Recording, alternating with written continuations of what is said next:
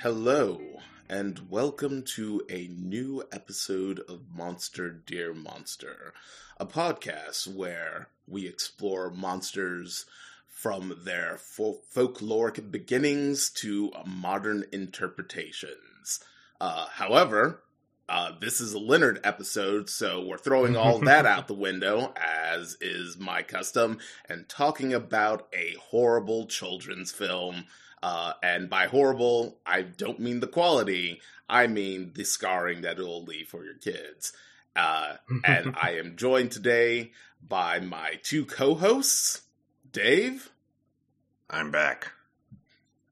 Yay. And Cameron. Hello again. I made it 2 weeks in a row. The stars have realigned. It's amazing. Yes. Apparently. The portal opened. Cameron can speak with us once again. Oh, I thought he would step out. Cameron stepped out of the portal. Nah. Hello. And A year has passed. No Elden Ring news is brought to me. We're covering a classic that's near and dear to my heart. I know.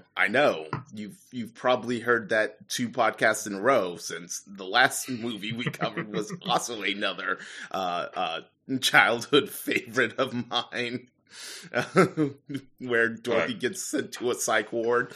But no, today we are covering the 1989 animated Little Nemo film, which was a fascinating collaboration between a Japanese anime company and some American producers and animators. Thoughts, guys, before we... There was a lot going on with that. And yes, Leonard has a large heart. He's a big-hearted man, so there's room for all of the classics, not just the 2, because I'm sure more will pop up. We've had a mystical unicorn traveling through Puppet World, and murdering an evil puppet. Let's not forget. He did. Yep, he didn't make it. He killed him. Oh, and also, Ash Lake was in that movie. Lest we forget. Hey, guess what? There are also Dark Souls set pieces in Little Nemo Adventures in Slumberland, so we'll get into that later. But before that, it is time to go over our fun list of legendary Slavic creatures. I know everybody. I know everyone missed it. Mm-hmm. We were waiting for it so long. Yeah. So, Dave, how about you pick a monster and tell somebody to read about it? And tell someone to read about it. All right. Guests that are on the show. Will you read to me this thing? No, there's no other guests. There's just us. Cameron, could you regale us with the tales of the Brusno dragon? It's probably a short one. The Brusno dragon. Oh boy. The Brusno dragon, also known as Brusnya, is a lake monster which in Russian folklore is said to inhabit Lake Brusno near Andreapol in western Russia. It is described as resembling a dragon and is the subject of a number of regional legends, some said to date back to the 13th century. Many people treat its existence skeptically and say that the creature may be a mutant beaver or a giant pike of 100 to 150 years of age. I'm sorry, what? I'm sorry, what? It's either beaver. a mutated or a very old fish. And now I fused those things together in my mind, and it just turned into the creature from The Host. So, there's even another fusion. If you continue. Yeah. Others conjecture that groups of wild boars and elks cross the lake from time to time, and sightings of them would have inspired the tale. You just see a half dozen elk heads sticking up out of the water. That is pretty monstrous, I guess. There are some more scientific hypotheses concerning the Brosnia. One of them is a gas version, saying that when hydrogen sulfide comes up from the lake bottom, it makes the water boil up, this boiling in turn resembling a dragon head. But the amount of hydrogen sulfide must be considerable to produce this effect. Other versions say there is a volcano that makes ejections on the water surface from time to time. It's well known that there are several fractures at the bottom of the lake, the depth and direction of which cannot be defined. It is not ruled out that the volcano crater is inside one of the fractures. This explaining why the volcano, if it exists, has not yet been discovered. Fishermen say that the underwater world of Lake Brosno has a structure of several levels. From time, various fish, burbots and yellow perch can be found in the lake, as well as herring. For example, herring can be found in a lake in Peño district in the Tver region. Some consider it strange that sea fish may live in the lake at all.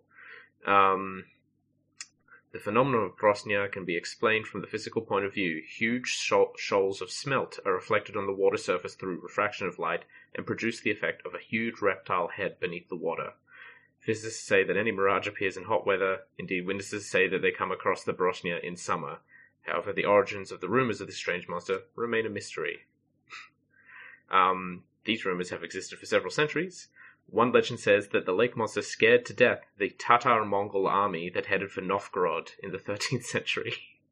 Batu Khan stopped the troops on the side of Lake Brosno to rest. Horses were allowed to drink from the lake, but when the horses ventured down to it, a huge roaring creature emerged from the water and started devouring horses and soldiers. The Batu Khan troops were so terrified that they turned back, and Novgorod was saved. Old legends also describe an enormous mouth devouring fishermen. Chronicles mention a sand mountain that appeared on the lake surface from time to time. According to another legend, some Varangians wanted to hide stolen treasure in the lake. When they approached a small island on it, a dragon came to the surface from the lake and swallowed the island up. It was rumored in the 18th and 19th centuries that the giant creature emerged on the lake's surface in the evening, but immediately submerged when people approached. It is said during World War II, the beast swallowed up a German airplane.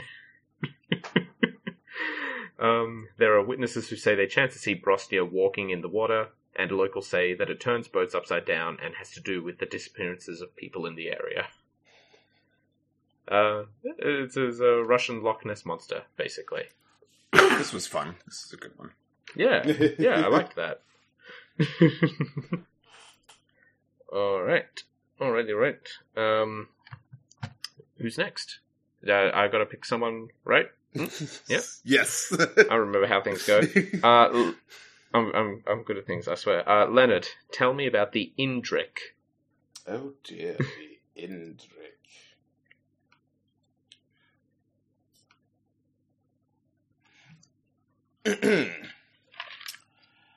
The Indrik beast is a famous beast. Thank you.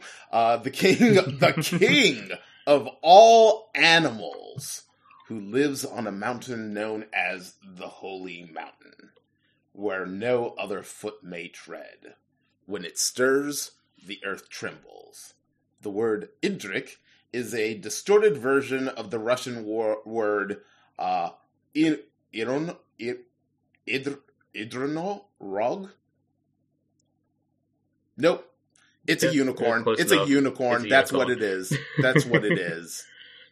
The Indrik is described as a gigantic bull with legs of a deer, the head of a horse. Well, then it's not a bull at that point, and the enormous horn and an enormous horn on its snout, making it vaguely similar to a rhinoceros. The Russian folklore creature gives its name to a synonym. Do you want help with this one? Yes, please. Yeah, a synonym of Paraceratherium, the Indricotherium. The biggest land mammal to ever live. Nice. So it's just a rhino. Yeah. It's a rhino. Yeah, it's a Russian rhino. A rhino with legs that could not support the bulk of its body. The legs of a fawn. Yeah. Just kind of wobbles. So it was so lithe. All right, and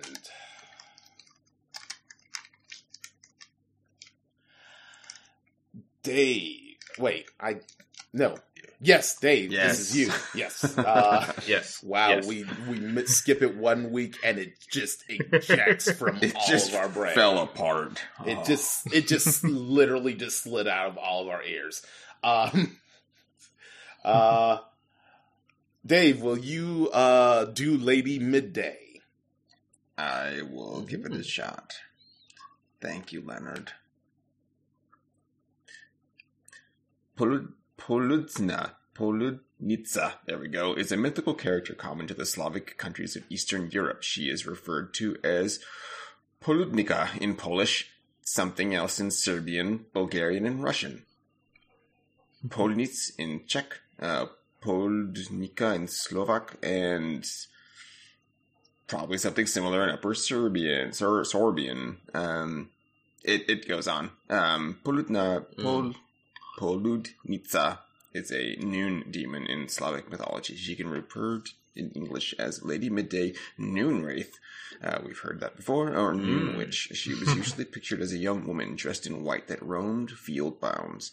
She assailed folk working at noon, causing heat strokes and aches in the neck. Sometimes she even caused madness. Poludnica, who makes herself evident in the middle of hot summer days, takes the form of whirling dust clouds and carries a scythe or shears. That's pretty cool. Or horrifying, if it's present and coming at you. Most likely these shears would be of an older style, not akin to modern scissors. She will stop people in the field and ask them difficult questions or engage them in conversation, which is likewise frightening. If anyone fails to answer a question or tries to change the subject, she will cut off their head and strike them with illness. Wow. This also reminds me of other creatures we've covered. She may appear as an old hag, a beautiful woman, or a 12-year-old girl. And she was useful in scaring children away from valuable crops. She is only seen on the hottest part of the day and is a personification of a sunstroke. In Wendish mythology, Pritzpoldnika is known as Mittagsfrau, Lady Midday, among German speakers of Eastern Germany's Lusatia, and is now the only German-speaking. It is now only German-speaking parts of what used to be larger.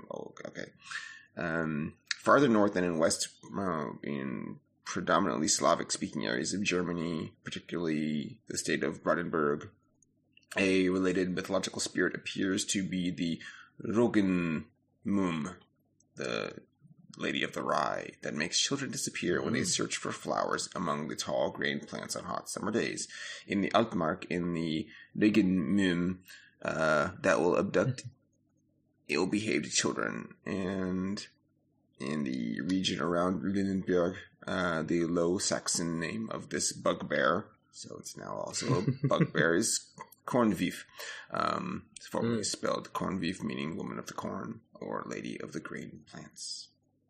See also the Noon Witch, which we won't see also the Noon Witch at this time. Or you can see also the Witcher, because the Noon Witch does appear, or Noon Ghost or something. Noon Wraith, yeah. Noon Wraith, yes. I think it's Noon Wraith, yeah. Which is this? This is Lady Midday. We've learned something slightly new. Yes. I do like that she can also be whirling dust clouds, basically filled with scythes. So that's or shears. Oh, you mean like that murder barn at the end of Twister? Yes. Or the Murgo's wet nurse. Yes, there we go. There we go. That's what I was imagining. But in the daytime, in a field. Yeah, it's nice when they switch it up and it's not always at night. You gotta accost people during the middle of the day too if you're gonna be a real monster. People gotta be afraid at all times. Keep the kids away from the crops and watch out for heat stroke. Those are important. Both of those things. Definitely. And don't engage with conversation with anyone.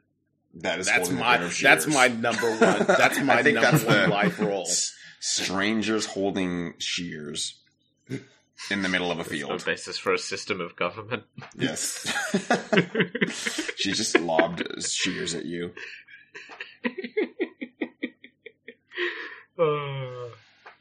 All right, and that has been the 3 legendary Slavic creatures of the week.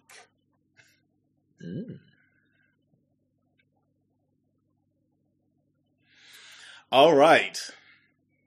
It's time to get into it. It's time to talk about Little Nemo, Adventures in Slumberland, a film that was in development hell for over a decade. Somehow has everybody that you love. I'm just going to make that statement. It was somebody was involved. Somebody who made something that you loved was involved in the production of this film, and it also had a wacky release date and was a surprise. It's a childhood favorite of mine, so it was obviously a box office bomb. Oh dear. Well, we don't know of these things as children. I watched the ever-loving crap out of this as a kid, like over and over and over. The VHS probably no longer works. I might still have it somewhere. Yes. So, as you just heard, Dave and I are very familiar with this film. Cameron, however, once again, to my absolute glee, is viewing this film for the first time. Yep. This is becoming a habit, but it's one that I don't mind. I'm really enjoying getting exposed to these things that I'm just a little bit too young to have had in my childhood. Like, also things just never come to Australia as far as I can tell, but right. This came out just a couple of years before I was born, so by the time I was able to watch a VHS, it probably wasn't really super in the public eye. So I'm getting to experience a whole new realm of interesting childhood trauma that I didn't get to have growing up, and thank you for this development. Dave, did you, I know I'm hosting, but did you pull up some information on this film, so we can talk about its production a little before we get into, the breakdown? I do have some things. So originally this is based off of a comic strip by Winsor McCay, and that was quite a few years ago. So the comic strip ran from 1905 to 1914. There may have been a brief bit in 1924 and 26. Winsor McCay had passed away in 1934, so slightly after the last run of the Little Nemo. These comic strips you can find them in collections. They're in printed collections. However, they are astronomically priced at this current time, so I had intended to take a look at them, but I also do not have a spare 150 just lying around for some comic books. But if I did, I would have maybe picked them up. But to be fair, at this point, yes, we don't have that. He did do a short, I think it's a 4-minute, it's a very short animated segment of Little Nemo for a film, because he was also a cartoonist and animator, and it showcases the characters moving, so that would have been very cool at the time. That's pretty much what I've got, at least as far as Winsor McCay is concerned. All right. So that's a little primer on Little Nemo. And hey, if you're of a certain age, an upper age of which I am slowly ascending to, you might think to yourself, my Little Nemo, I remember there being a NES video game back in the day. Yes, that Little Nemo video game is somehow a movie tie-in with a film that was released a year after the game in America and was released 3 years after the film was released in Japan. Because once again, Little Nemo is a international collaboration, and it kind of shows. It's gorgeously animated. It's fairly light on story, but man, it's pretty, and the voice acting's pretty good. Not pretty good, actually, really good. Let's see. The production company was Tokyo Movie Shinsha. I believe, were they the company that made Akira? I feel so bad asking that question because I feel like I should know that. I don't believe so, but if you give me 10 seconds, I will find out. Maybe they did some work on Akira. But once again, if you are of a certain age, after the release of this movie, they also helped on a lot of American animated television shows, Tiny Toon Adventures, Animaniacs, and Batman the Animated Series. They did work for all of those television shows. And actually watching this movie again and watching the animation, yes, I can see, especially a lot of the squash and stretch stuff, does look exactly like the type of squash and stretch animation in Tiny Toons and Animaniacs. So that's a little fun fact. Also, before I go on, does anybody want to chime in with anything? So this particular animation company, they have been in the business for quite a long time. They are still active. Many of their notable titles will be things such as several of the Lupin films and TV series. They also did the Shin Tetsujin 28, Ashita no Joe. These are all God Mars, Space Cobra. That's a favorite of mine. Super Dimension Century Orgus, Cat's Eye, God Mazinger, Sherlock Hound. So that made it overseas. As did, I believe, the Treasure Island TV series. They worked on Magic Knight Rayearth. That's a larger title as well. And some of the Detective Conan Case Closed series again. And there's quite a few other ones. But they're still going, or at least they were. 2000 Angel Heart, Kenichi Master Disciple.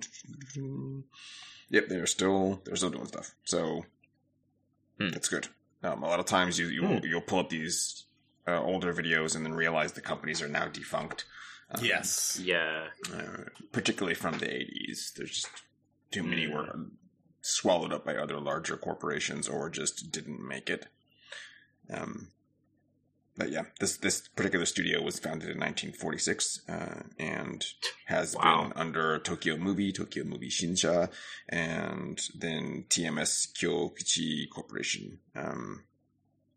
They're just TMS Entertainment right now. All right. Wow. Interesting stuff. Yes, and just to quickly go through some of the high profile names that were attached to this project. We've got George Lucas, Chuck Jones, Ray Bradbury, Brad Bird, Chris Columbus, Hayao Miyazaki, who worked for TMS at the time, so this is Studio Ghibli adjacent. And Miyazaki, Miyazaki has a quote here in the in a part of the Wikipedia thing saying he has later described his involvement in this film as, quote, the worst experience he has ever been through. Yeah, that sounds like Miyazaki, all right. Yeah. Yeah. Anime was a mistake.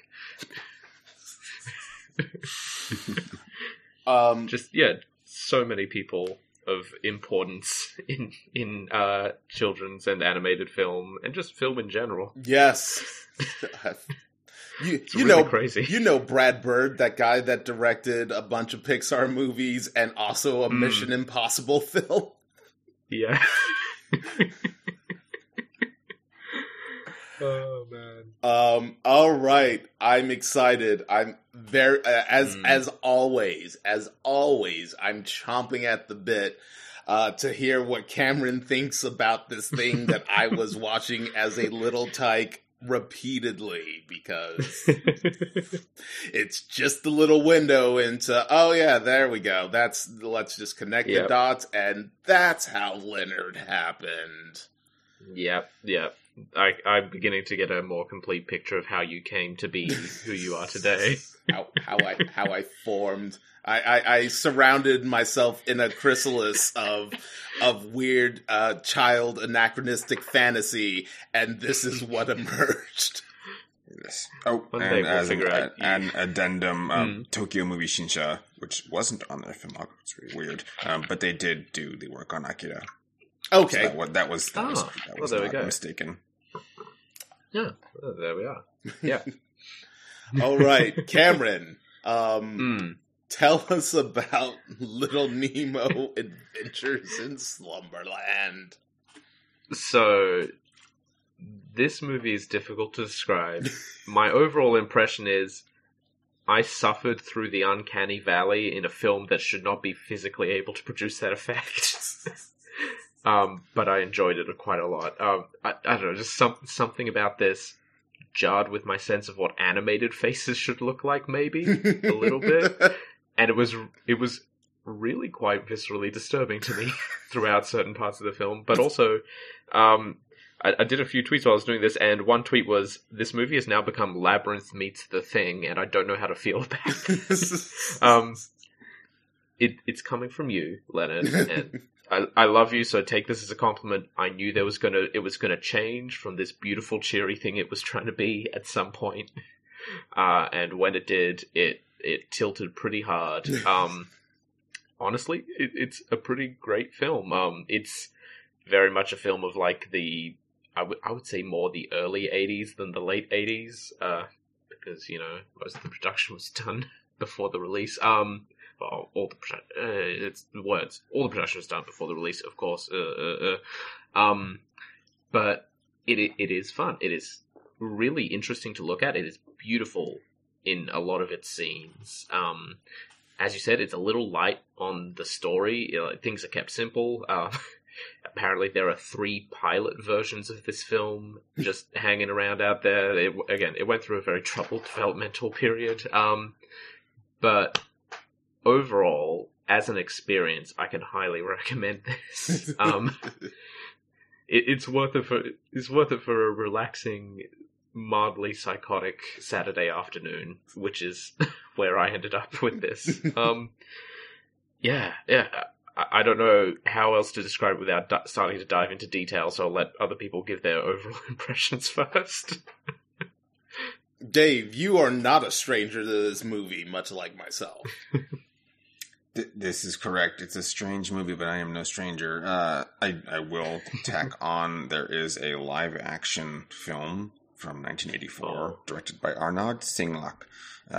It's called Nemo, or Dream One. Oh. It's starring Jason Connery, Harvey Keitel, and Carol Bouquet. Yes. What? This is direct from the Wikipedia entry. It involves a little boy called Nemo who wears pajamas and travels to a fantasy world. But otherwise, the connection to McKay's strip is a loose one. The fantasy world is a dark and dismal beach, and Nemo encounters characters from other works of fiction rather than those from the original strip. Instead of Flip or the Princess, Nemo meets Zorro, Alice, and Jules Verne's Nautilus, led by Captain Nemo. I actually want to watch it. I wonder if it's like a trash fire or if it's actually like interesting. It's probably hard to track down. I feel that it's difficult to find, but I'll maybe give that a go. There is a live action adaptation that was just announced in January of this year. Oh wow! Really? Yes, it is a Netflix exclusive and will be directed by Francis Lawrence. I will have to look up Francis Lawrence. I don't know. Okay, he directed Constantine, actually, and I Am Legend, 3 of the Hunger Games films, and Red Sparrow. Okay, I'm kind of down for that. However, could be interesting. However, is the wrong word. It features a gender-swapped version named of the title character, so it's Nima, The Adventures of Nima, I suppose. And our large friend Jason Momoa will star as a radically altered version of Flip, who is described as a 9-foot-tall creature that is half man, half beast, and shaggy fur with long curved tusks. The plot will center on Nima and Flip traveling Slumberland in search of the former's father. Interesting. I don't know how to feel about that, but I'll watch it. Yeah. There's also a really cool opera, I think, that was done with 2 separate casts of children in November of 2012. There's been other adaptations. There's been a few other adaptations in the past, filmic-wise. And yeah, so the I think, as with Leonard, the release of the NES game was 2 years. It's after the game's released in Japan, and there was an arcade release as well in 1990. So I think by the time I had seen this, because I was in Germany, so we got stuff a little bit later, I think I had played the game first and then watched the movie. Mm-hmm. Is how I feel the order of things went. Yeah, that's the order that I remember as well. Thinking like, oh wow, they made a animated film based off of this Capcom video game. Yeah. And I was like, oh, this looks really close to the box art. Yeah. That doesn't usually happen. Oh. I think a general impression of the movie as a whole, it went pretty much as I watched this enough that, again, having not had seen it in well over 20 years, 25 years, I don't know, it's been a long time. I could predict or say the dialogue before it happened most of the time. I didn't remember the exact overall plot, but when they started talking, I knew what was going to happen. Right. It ended. Well, we'll get to that when we get to it. I enjoyed watching this again. It was a nice flashback. This is a film that I tried to get my nephew to watch with me. He's 6 years old, so I felt it would age appropriate. He just did not engage with it. That's fine. But my brother, who's a few years younger than I am, also watch this because I probably would have made him watch it.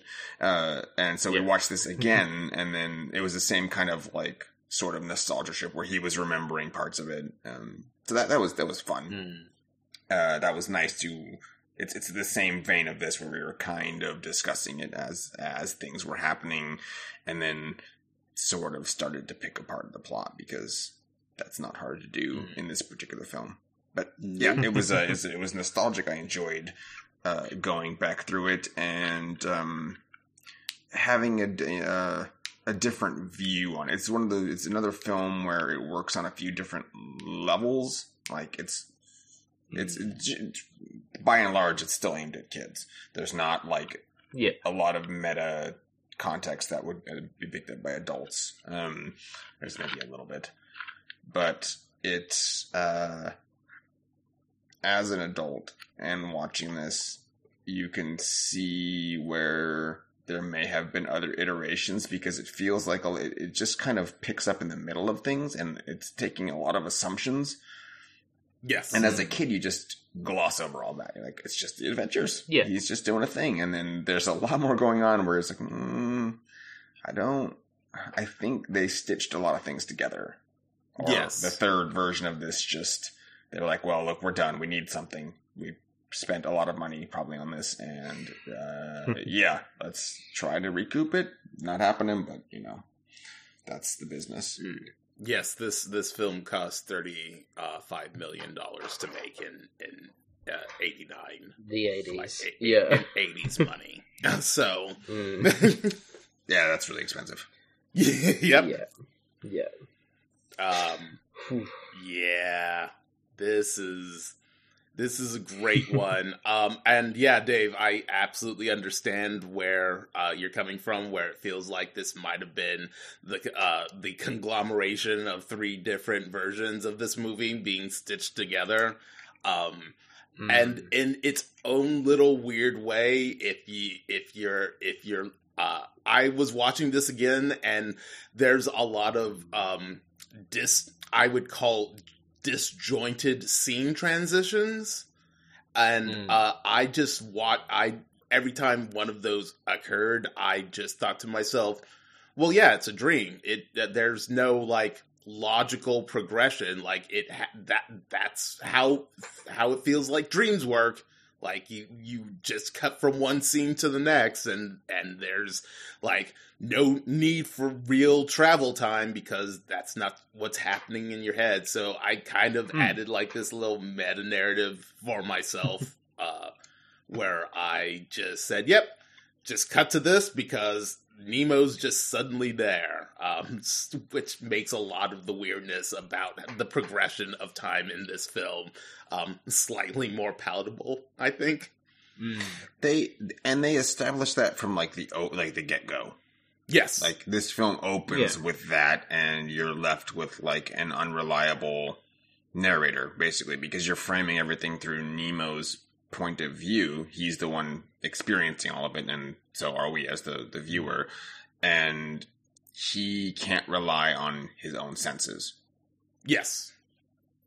Like that, it's a nebulous concept from the start, and it continues that way. I think the entire time, which is it's good that they did that, but it makes it tough because then you are dream logicking everything. Yes. Yep. You sure do. So, yeah, let's get into that opening because, man, that kind of sets the tone for the entire film. It is the opening of this movie is a microcosm of the entire film. So, Cameron, you, so yeah, can you give us the this opening so we can get into this? So we've got our young character Nemo, a little boy in his Jimmy Jams, and he's dreaming, and unfortunately has what I would describe as a terrible nightmare in which a train attempts to murder and eat him.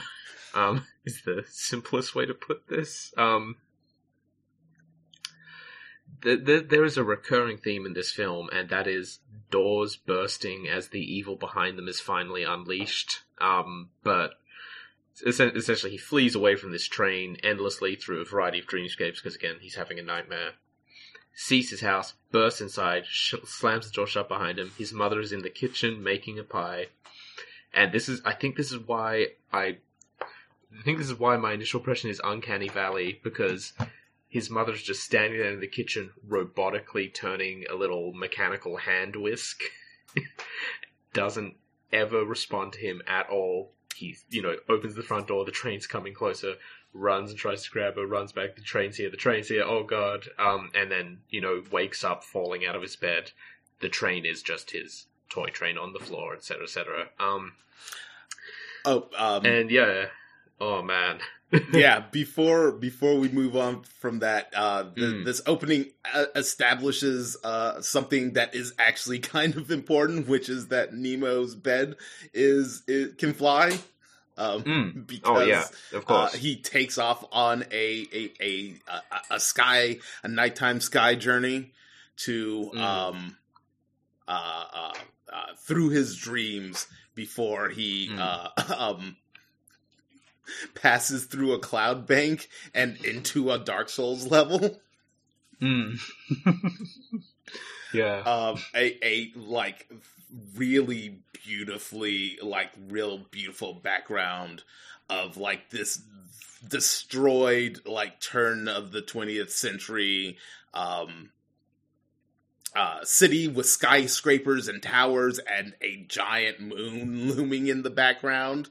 And this sets up like another thing that reoccurring theme in the movie, which is that dreams can shift into nightmares on the turn of a dime, and as soon as he passes into the city, it shifts into the nightmare, and that's where the train comes in.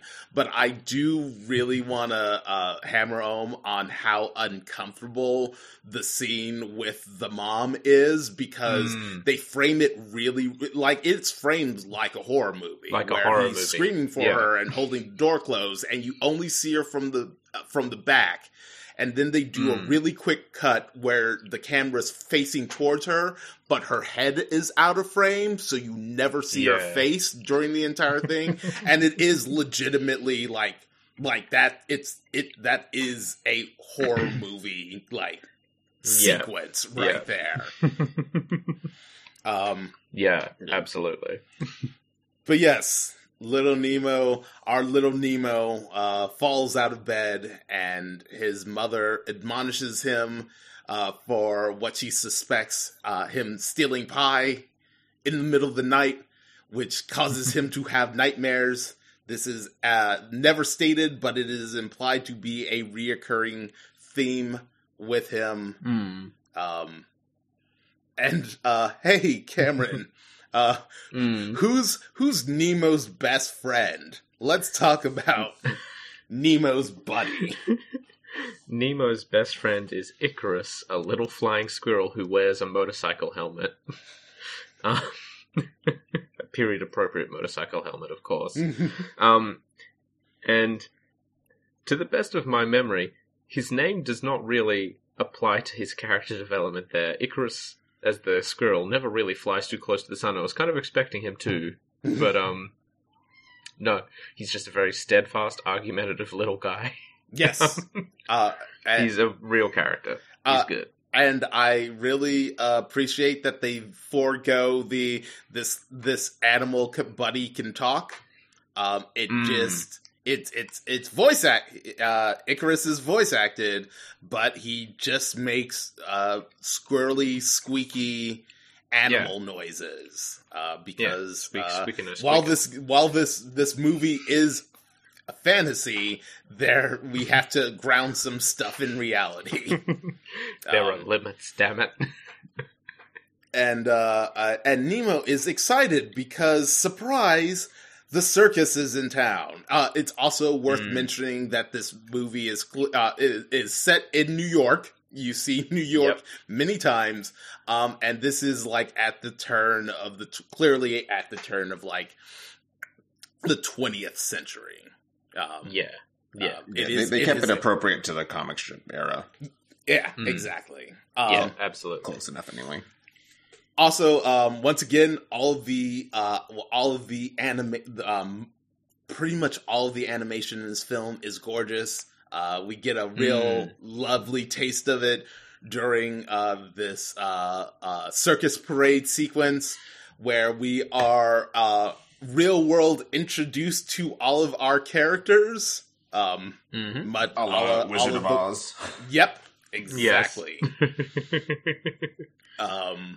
Which is neat, and the ringmaster invites Nemo to stand on his horse as he walks down the street, and Nemo is very excited for the circus. Dave, how pretty is this movie? They do a really good job with the color palette. It's it's bordering on like pastels, so it feels like maybe the limited color set of an older comic. But they use that to its full extent. One thing about the prologue dream sequence. So when I watched this again, not like obviously not understanding the amount of work that this production company has also done, I was immediately reminded of the dream sequence in Akira, where all the toys come alive, because in the beginning, as he's falling to sleep, his toys kind of start gliding across the floor toward the bed, and then it just switches to the dream sequence. So that is obviously appropriate, because that's what they, I guess, storyboarded the Akira scene off of. Really? Yeah. Wow, that's great. That's a real fun bit of information. Yeah. Yes, the general art direction of this, regardless of any story issues or scripting, it's very well done. When he's flying in his bed, there's a really good sense of that, and the moments when another conceit that this gives is when the nightmare, when it transitions from dream to nightmare, any abilities you may have had while in the dream are like disrupted. So that's kind of what the mental turmoil of the nightmare is. So when he's flying in his bed, when the nightmare cloud kind of takes over, he slowly starts to lose like the ability to control the bed. It just starts dropping, and it's because of the art direction and how they frame that, it ends up like I don't have vertigo, but if you did, it would give it to you. Yeah. There's definitely like long shots of falling down through all these skyscrapers, and there's a lot to do with water, and I don't know why, but there's a lot of times where they subvert the notion of if you fall into water and you go underwater, you're just in. So I would say that's layers of the dream. Yep. If I have to think about it, you're in a deeper layer of the dream, and it's just transitioned from being underwater to that was just a sort of portal. It's Bloodborne. And it's all Bloodborne. You're back in the air again, but it's just deeper. Did Christopher Nolan steal the idea from Inception, from Little Nemo, Adventures in Slumberland? Maybe. We'll never know. But yes, that's what I would say about the part leading up to the circus parade, which is it's a fun, novel little thing, and that draws me back to not only watching this as in my childhood, but the parades we would get in the city or the town that I lived in would do various annual parades, which looked a lot like this. To be clear. Definitely people on horses, and they would be throwing candies and confetti, and it looked like this. So it was exactly relatable to my childhood. So Nemo's excited. He wants to go to the circus, as any turn of the century youth would, but alas, his mother's upset because he keeps sneaking pies at night, and his father is a father in a piece of media made for children, produced from between the late 80s to mid 90s. He's too busy and he has to go to work. This is every father in every piece of children's media. Gotta go to work tomorrow, to which Nemo responds, but you always say that. And I'm like, yep, there we go. That's where we go. That's where we, but, and then we immediately cut. We don't need that scene anymore. It's over. We've established what needed to be established. Now we're establishing something else. And Cameron, what is that something else? Well, that something else that we need is that Nemo is a troubling child and does not care about any promise he makes because pie. And also, again, lock the door, out of the way. Who cares about the real world because it turns out Professor Genius is here. I love that his name is Professor Genius. I forgot that his name was Professor Genius, and when I remembered that his name was Professor Genius, I immediately smiled and said, "Oh, right, I forgot. Professor Genius is the best name ever." Well, he's a professor and he's also a genius, so you can call him Professor Genius. Professor Genius, exactly. He's so great. Exactly. I unironically really love Professor Genius. I just like his mustache. Yeah, he's got the very, very classic chops into stash. Yes. And he's here on an important mission. The King of Slumberland, Morpheus, and his daughter, Princess Camille, have personally requested that Nemo come join them on a special visit. And Nemo's interested in the idea of being invited by royalty, but there's one problem, which is he's apparently some kind of raging misogynist. Princesses mean girls, and girls are someone he cannot hang out with. Possibly, never, impossible, never at all. Until it is stated that she gave him a gift of delicious cookies, to which he immediately exclaims, "I love princesses, I love girls." Yep, and I really love cookies. Yep, yeah. He just wants that sweet. He has a problem. He has a sugar problem. He needs that. He craves that fix. Oh god, there's a Judge Dredd crossover somewhere there. There's a Train Spotting parody somewhere there too. So,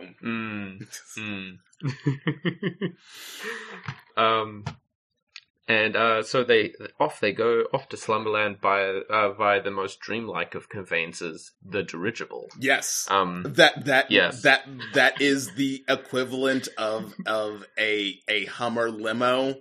It is the air equivalent of a Hummer limo with ground lights.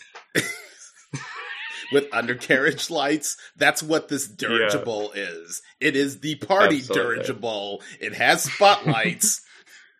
It's the party barge, and it's also conveniently one that he has an exact replica of in his room. Yes. Creativity is dead. Everything is stolen from somewhere. It's all good. So Nemo boards the dirigible. We forgot Professor Genius's assistant, Bon Bon, because you had some thoughts about Bon Bon. Yeah. Bon Bon has dead eyes, and every time I look at her, a part of me dies inside. She's really, really cute. Otherwise, it's a wonderful character design, but the dead doll eyes really get me.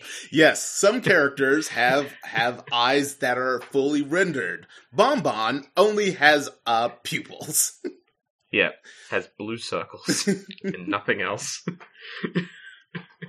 But she's super sweet and adorable, and if you can get past the clownish facial visage, you can have some, you can enjoy your time with Bon Bon. So they're off to Slumberland, but the captain allows Nemo to pilot the dirigible for a little bit, which he immediately uses to assault the crew members with.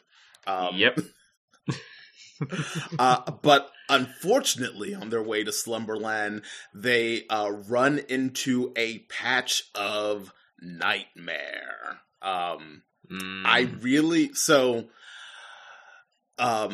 Unsurprisingly, nightmares are going to be a concept that come up constantly throughout this film. There is one thing that I love about how the nightmare is interpreted in this movie, and I'm just going to touch on the part that establishes it as a nightmare, which are the bizarre what you can only imagine are two glowing eyes. staring out from this roiling blackness, which is something that I think is intentional as to a character who we haven't discussed yet. But it's bad. It's a sky nightmare, and that just means turbulence, and it's also apparently can just kill everybody because everybody is real upset about running into nightmare and pilot through it as quickly as possible. Yeah. I love there's some really great nightmare animation in this film that we're going to talk about later. But they make it through, and they see the crystal cloud, which apparently surrounds Slumberland and acts as a barrier against nightmares. Then they pass through the crystal cloud and into the Ring City, right, Dave? Yep. Oh, yeah. That's good.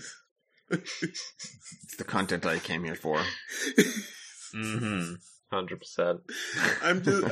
I was just like, even like everything about it, I'm just like, it's just the Ring City. I forgot that Slumberland was the birthplace of the dark soul of man. And that's not wrong either. So I really like the idea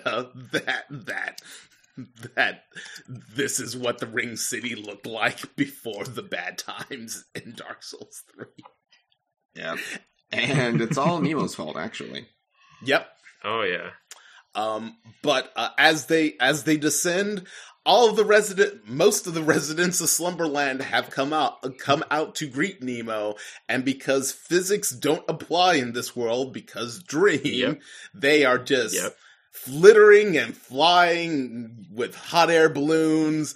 My favorite, I think, was like one guy on a bicycle pedaling it with balloons attached to it. Yeah. And then we're introduced to the animated equivalent of my soul, Flip, the mischievous tramp clown. Cameron, tell us about Flip. Flip is an interesting design. He is a fellow that you should never associate with, apparently. Yep. But he genuinely seems to just be up for some mischief.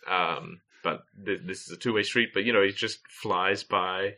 Oh, what you doing there? Hey, you should come hang out with me. Oh, all boring politics. Oh, you don't want any of that. Come, hang out with me. I've got cigarillos. Hey, don't you love cigars, kid? Meanwhile, what's he flying on?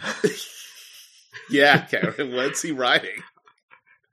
I'll let you know. I watched this earlier today, and I don't exactly remember. Was it some kind of boat? No, it is a giant crow, Cameron. Oh, of course. The crow flap that carries him. Yes. Because that's how you get from place to place is via a large crow. Flaps. And notice that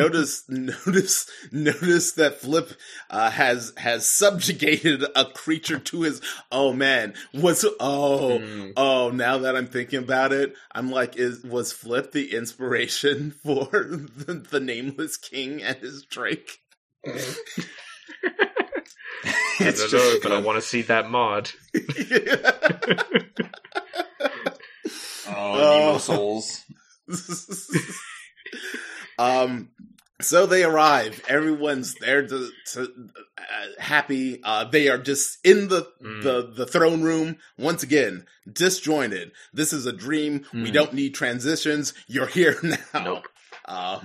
And Professor Genius introduces little Nemo to King Morpheus, whose throne is turned away from him. The lords have abandoned their thrones. Yeah.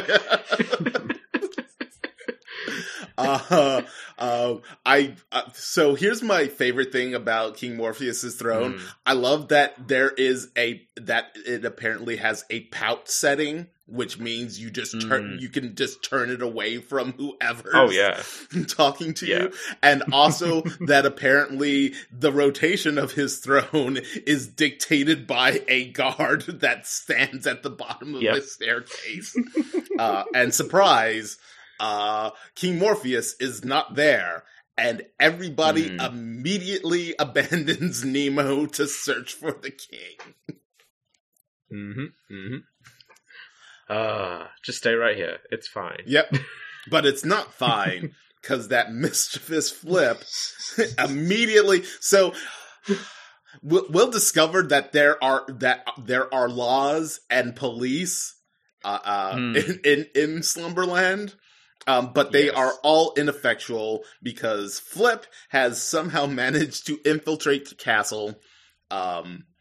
And once again accosts Nemo for a bit of fun, saying that he knows all the great places in Slumberland, and immediately pulls out a map that reads Nightmare Land.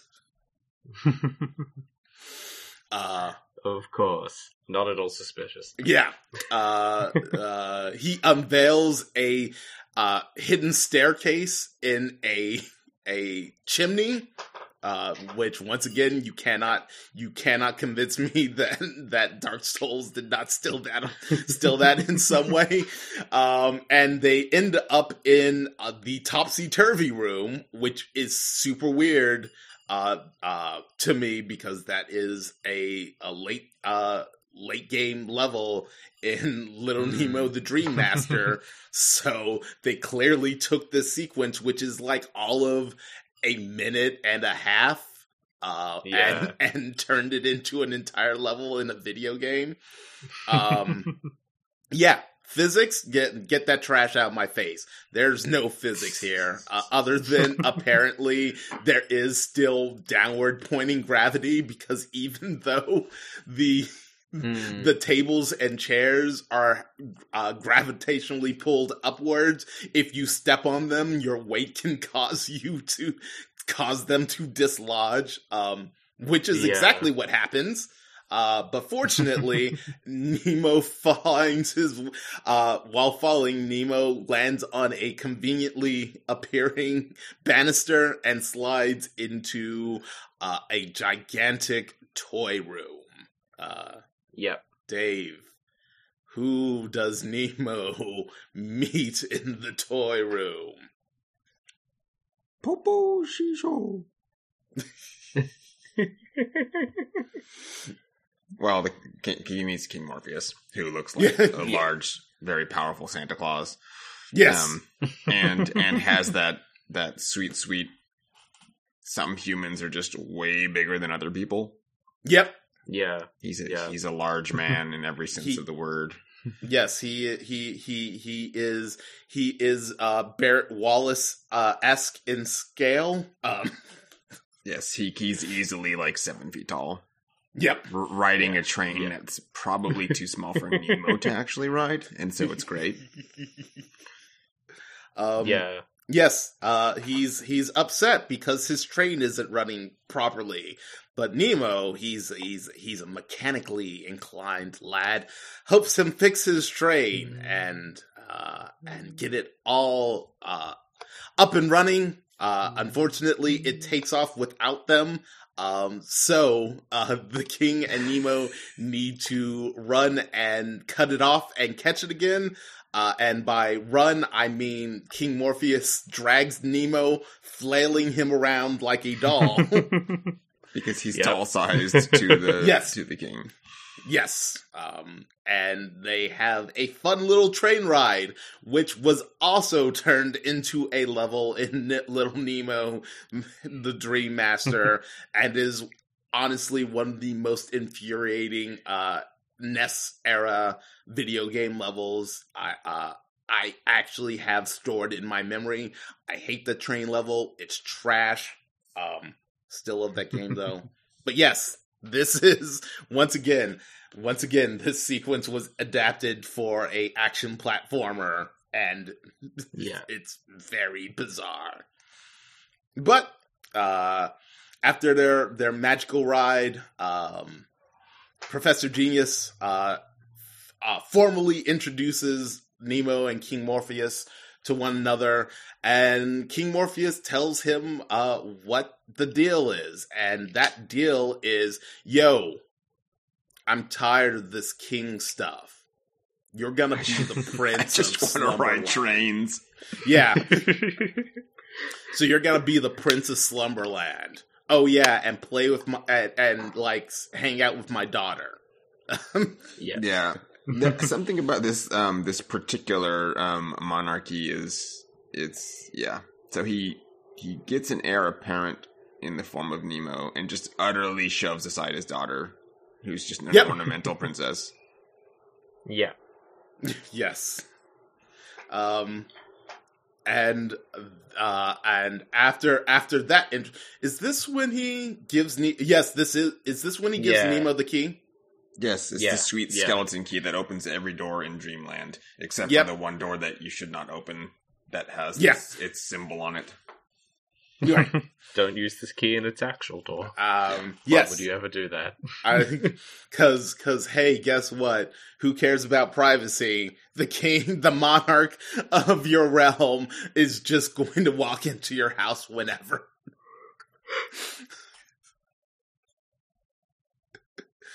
That's how he do. But let's entrust the secrecy and the privacy of this entire kingdom to a small child who we know clearly can't keep a promise. Yes. Hey, listen.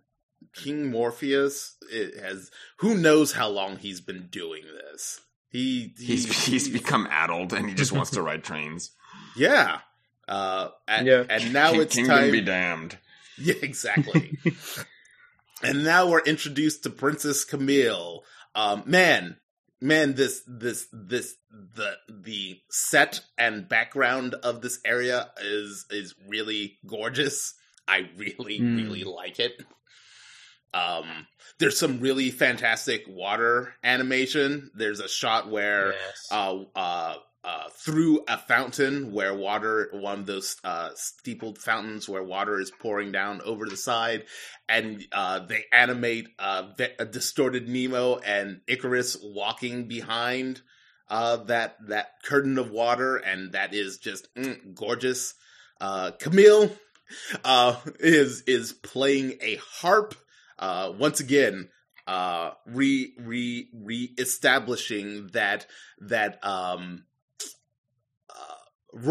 female royal figures in fantasy at this time really liked playing stringed instruments, as Mumby from Return to Oz enjoyed her lute.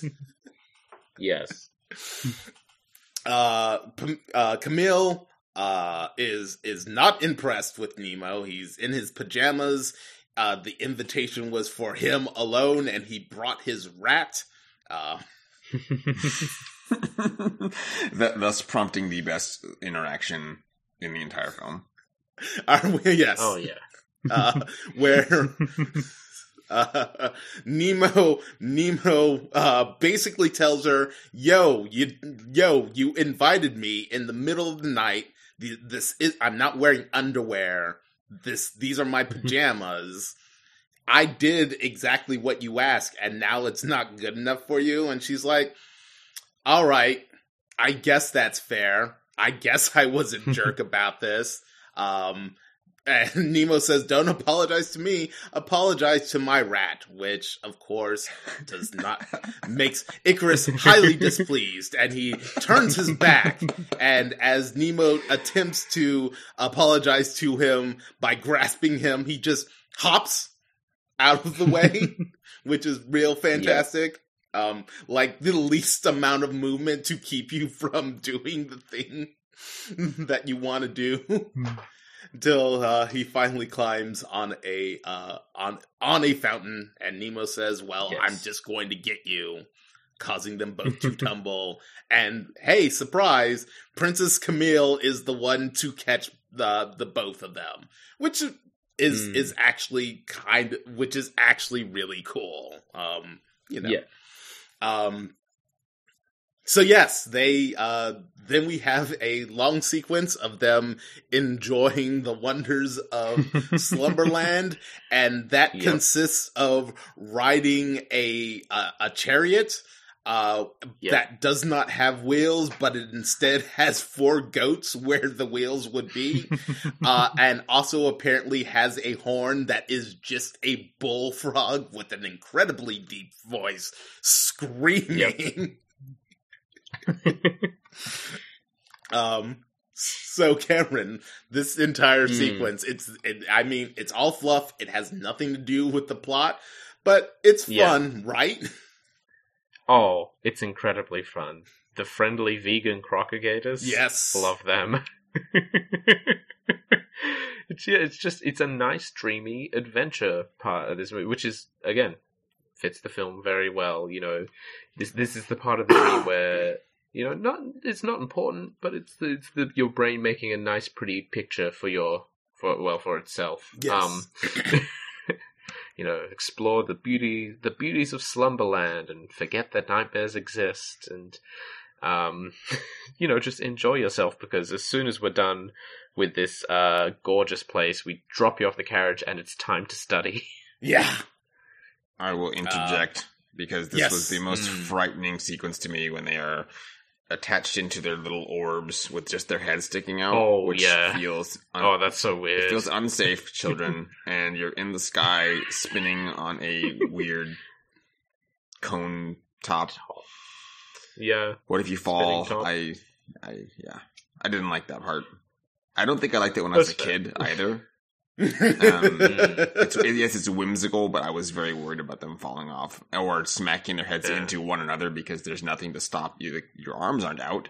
It is kind of cool. They get the weird butterfly wings that like attach to their backs, and then they get wet somewhere doing something, and then they sit in the. I did like that part where they're just kind of chilling in these big dandelion puffballs.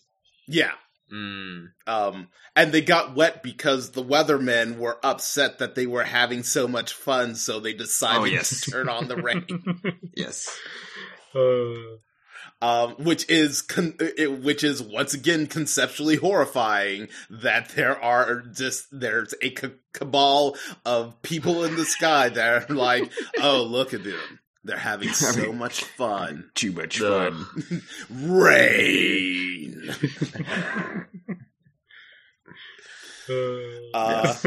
Yes, and hey, guess what? You're the heir apparent, but you gotta learn how to be a prince. And so this movie is weird, because this movie is technically classified as a musical, even though there were essentially like not three musical numbers. Exactly. Yeah. And that's just the opening, ending, and this. Yes. Yeah. And the Gloomps song. Oh, yes. We're introduced to them. But yes, this is a song and dance number about Nemo having to learn proper etiquette. It's wacky and wildly animated. Cameron, once again, as a fresh pair of eyes for this film, this etiquette sequence musical. What were your thoughts when this suddenly occurred out of nowhere? I wasn't incredibly surprised. It felt like it clashed a little, and I feel there's a version of this film out there that is entirely a musical, which might make this fit a little better. Right. But it felt whimsical. And it sort of fit within the dream logic of the world. The soup eating test gave me strange levels of anxiety, because whenever he makes a mistake, one of 4 people around him just goes and doesn't explain what he's doing wrong. So he fixes one thing, and then he tries to have more soup, and then they at him again and again and again. I'm like, oh god, just tell him what he's doing wrong. He'll never learn if you don't tell him. You have to change the timbre of the. Just change it a little bit so they can convey some more information, but they don't. Yeah.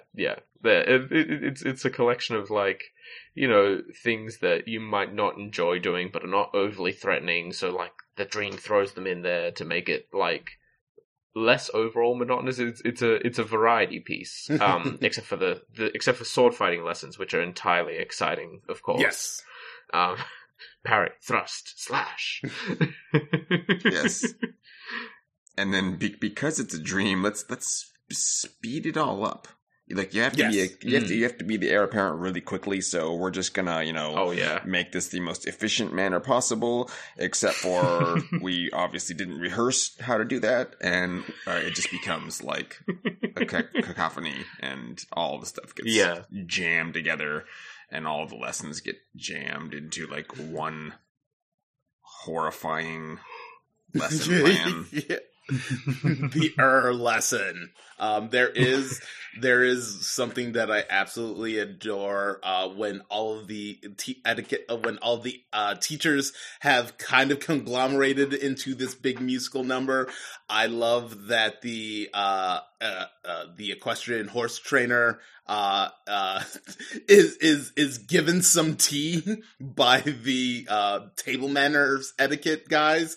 One of them just holds a teacup up to his mouth and tips it so he can sip. It's a really good, fun bit of animation.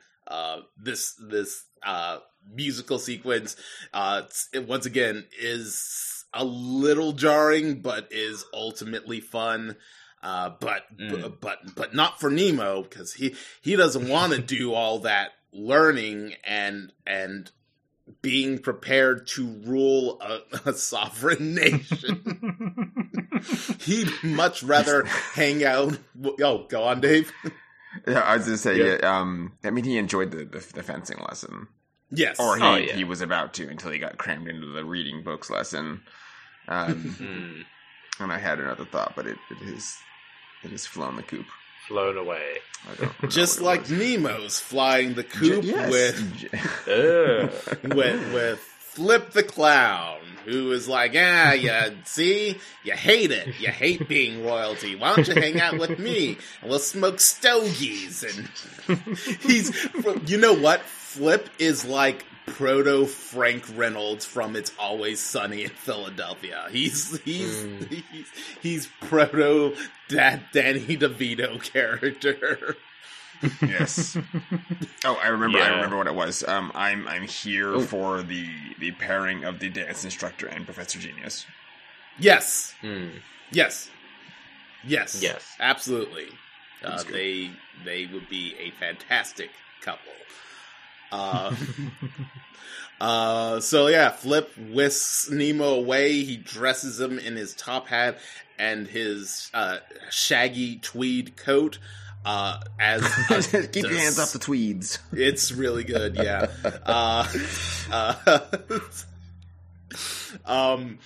As a disguise ? Either way, you disguise yourself in the thing that everyone's looking for.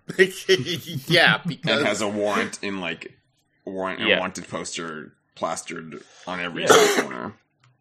Yes. Oh look, it's fine. He's just wanted for having too much fun. Yeah. He takes Nemo to his home away from home, which is the police station, which is like the biggest of big red flags. Followed by, once again, wanted posters of him plastering the interior of the station. And he causes some Three Stooges-esque slapstick with the sleeping cops, because apparently Flip is the only criminal in Slumberland. So unless he's causing problems, the police force is just unconscious. Yeah, pretty much. Look, he's causing a lot of problems and they're very tired, so they need to rest. Yeah, exactly. He coerces Nemo into now I need to say this sentence without any inflection. He convinces Nemo to tickle a brontosaurus who's holding up a tent for a musical performance with a giant feather, so he will sneeze, the Brontosaurus will sneeze and drop the tent on the musicians. This is an image that actually occurs in this film. Yes, this is true.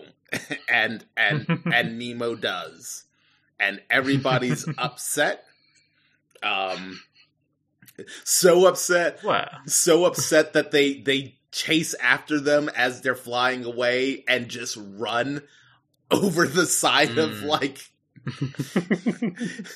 a dock into the water. It's fine. It's fine. They'll just wake up in a lower level of the dream. Yeah. And Nemo then comments on, wow, look at all of these neat steeples. And Flip informs him, no, those are not steeples. Those are the fireworks for your coronation tonight. Hey, I'm just gonna set some of them off because I want to murder the people who live in Dreamland. Yep. He's like clearly unconcerned with the concept that any of these people could be murdered by his actions.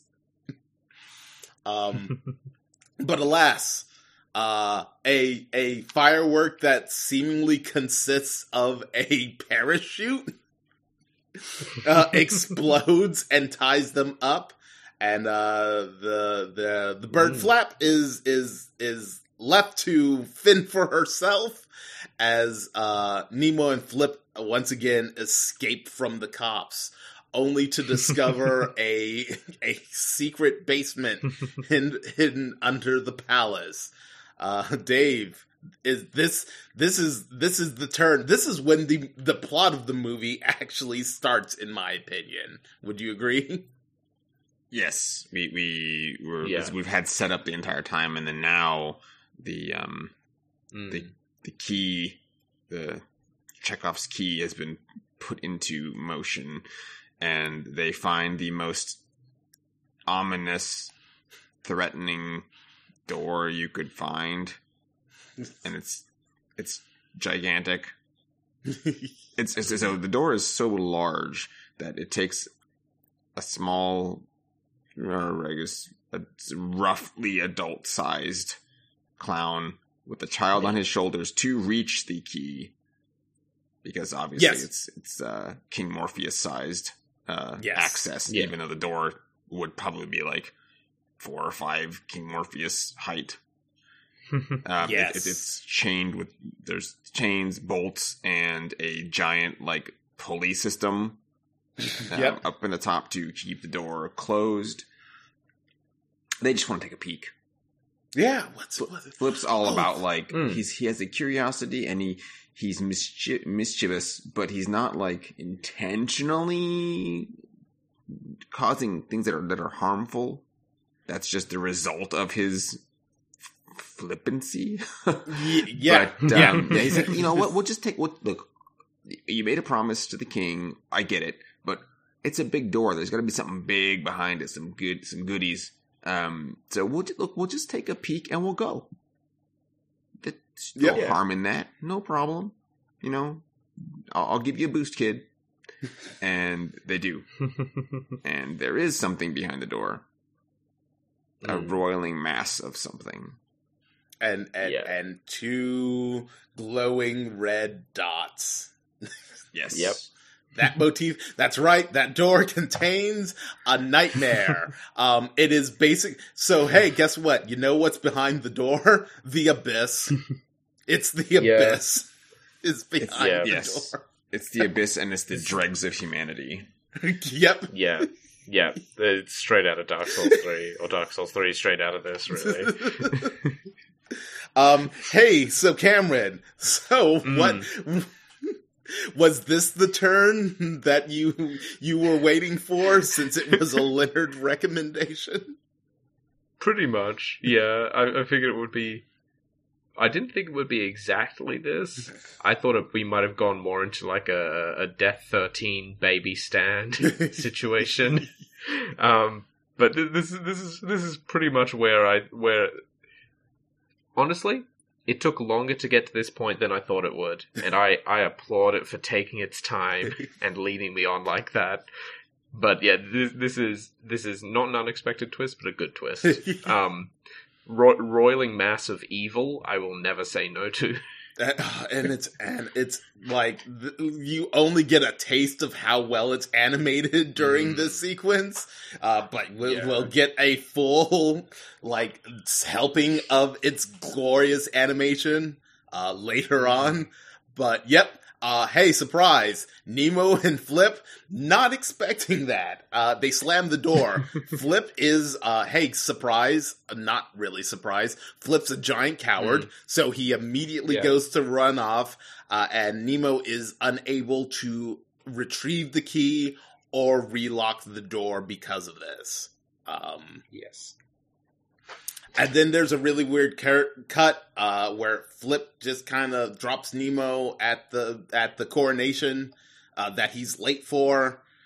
Professor Genius is none too pleased with it, and they immediately takes Nemo to his princely attire fitting, where he is given some legitimately princely attire. Yeah, for his coronation. And having watched Return to Oz and this in such quick succession, the coronation is just basically the end of Return to Oz with all the fun wacky characters attending. Yes, but King Morpheus is in his kingly attire, which is bizarrely Roman Grecian. It's Greco-Roman. Yes. It's his wrestling outfit. Yep. Oh, yeah. He's a barbarian. Yes. Like in D&D terminology. And Nemo's coronation goes off without a hitch. No, not really. But King Morpheus does demonstrate the Moonlight Greatsword. The royal scepter, which when an incantation is spoken, can just murder all nightmares anywhere, or at least where it's being pointed at. He demonstrates it by firing it straight up into the sky and causing an explosion in space? ? Basically just tells everyone, yo, the only two people who can use the scepter are me and Nemo. I love you, daughter, but no, me and Nemo. Nemo only. This is just for boys. Here, Nemo, take this incredibly destructive weapon. But also, it's also incredibly dangerous, and I'm a gigantic mountain of a man, so clearly this small child can't use it.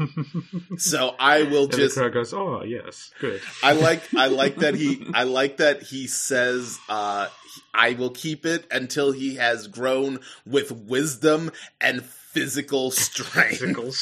Yes, they forgot to include that as one of his lessons, because even Morpheus has to brace himself when he's firing the beam. Yep. And he's a giant. Yep. Yes. To hear Nemo take this staff that's it's actually probably bigger than you are. Have fun. King Morpheus. Yeah. Yeah. Well, he can. He can. He can, but he shouldn't. You know what? Because Nemo didn't have the stats, he couldn't wield it effectively. He had to. Yes. It is. This is just Dark Souls. Dark Souls stole everything from my childhood. But King Morpheus mentions the key, which reminds Nemo, oh no, that's right, the key. But it's too late. Right, Cameron? Yep. It's a way too late for that. We get we get the roiling evil, very slickly and slyly winding its way up through the levels of the castle, up over the dance floor, up over the dancers, and you cannot put it back in the box, as it were, at this point. Yeah, no need to defend that key. Key's gone. Never needed again. Don't worry about it. Goodbye, Morpheus. To Nemo's credit, he did try to go get the key. He did. Oh, yeah. But it was too late. Because Hexus from Fern Gully needed to show up. He got an upgrade. He gets red glowy bits this time. Yep. Yeah. So, to be fair, this part's kind of frightening when the king is being consumed. Yes. Oh, yeah. Like, I remember, I think, not liking this bit. And I remember liking this bit way too much. I'm like, look at that animation. Like, yes, it's king really. Be dissolved because he is. He's just turned into smoke. It also embodies like a very like this what happens right here when the nightmare escapes and spirits King Morpheus away is like also a staple like storytelling trope from like 80s 90s kids fiction, which is there is a thing that spirits the hero goal away. So it's really great. Like all of the light globes in the hall shatter. It immediately shifts to dark, and it just envelops him and disappears in a puff of smoke, which is really sad because King Morpheus and Professor Genius were having a real good dance number. Oh, it was so good. Right before that. Sweet Oompa Oompa dance. He was just... Oh, he was tearing it up on the dance floor. They're really good. Oh, yeah. They're both... I also really like that, like, there's a very, like, proper dance, and then out of, like, going on, and then out of nowhere, Professor Genius just like, I gotta bust out right now, and like takes command of the dance floor. Yeah. But yes, King Morpheus is gone. Nemo, having broken his word, blames Flip because, hey, guess what? If you're gonna be able to blame anybody, you blame the clown. That snuck into the party that everybody seemingly despises. To which Flip retorts, yeah, but Nemo had the key. So there. He did it. And then this introduces us to a concept that I is never really touched upon or explained, but I think is super, super interesting, which is when Nemo gets stressed out in the dream, he fake wakes up in his home. Yeah. Like it's like a bonfire. Once again, I'm going to hammer this analogy home. Oh man. It's putting him into his safe space. Yeah.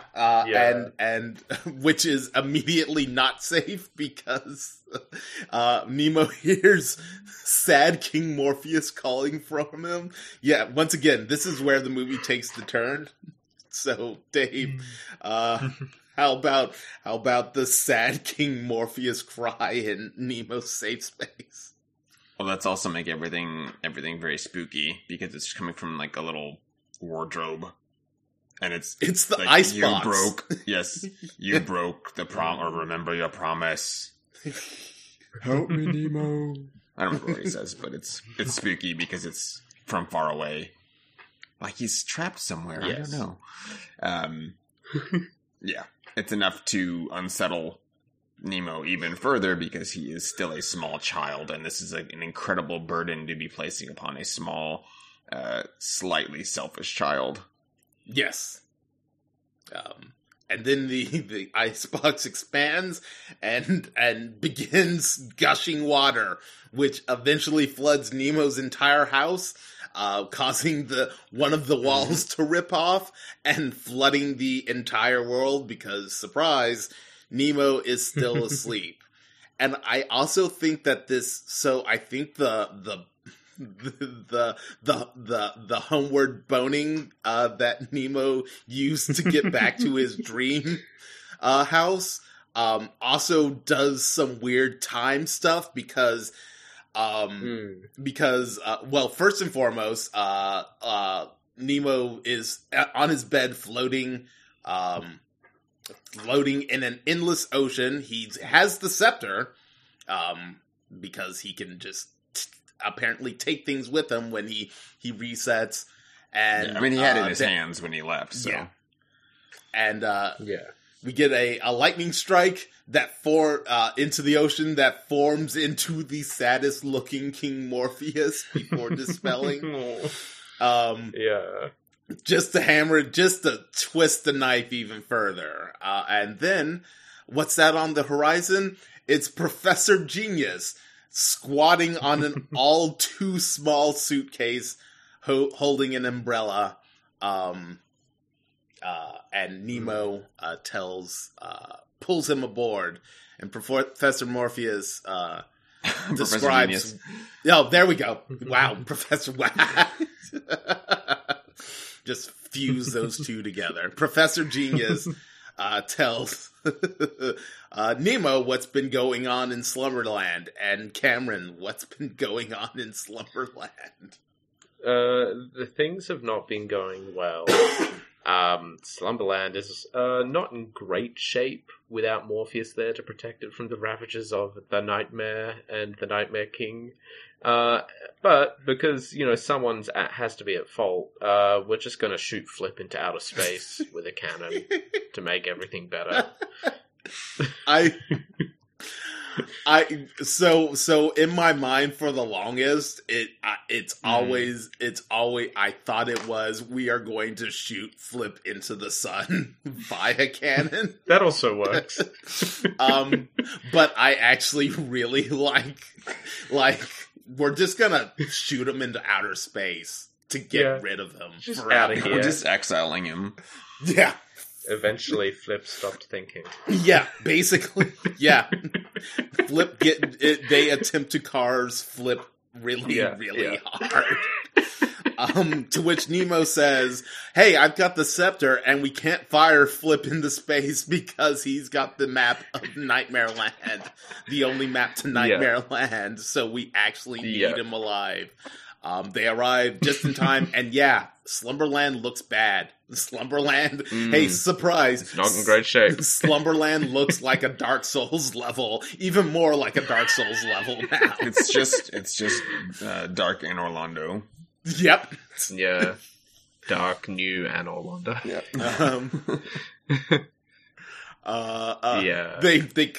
They cram him into a cannonball with a lit cigar, and he is screaming about his lit cigar, which is understandable.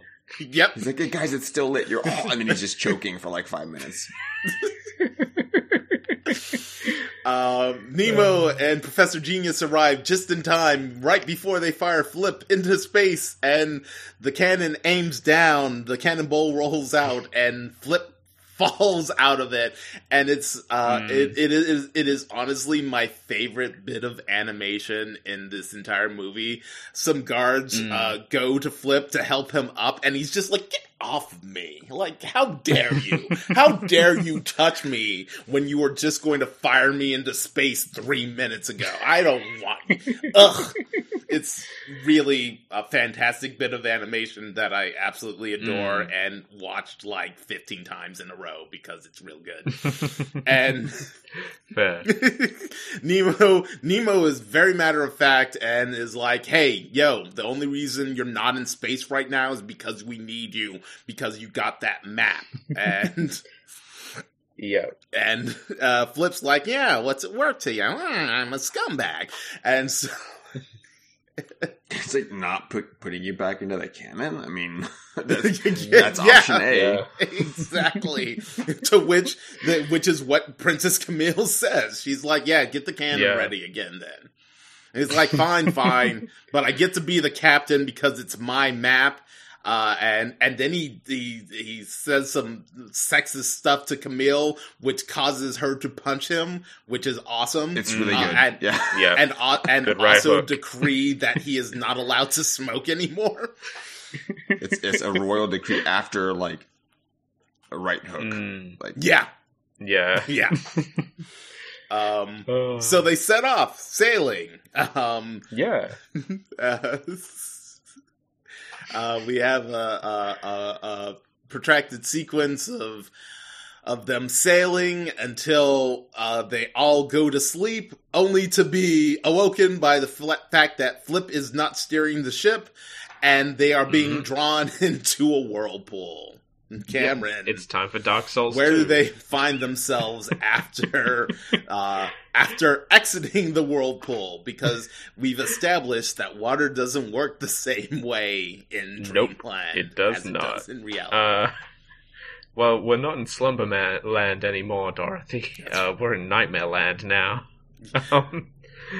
It's a terrible, dark, and spooky place. It's Dark Souls 2.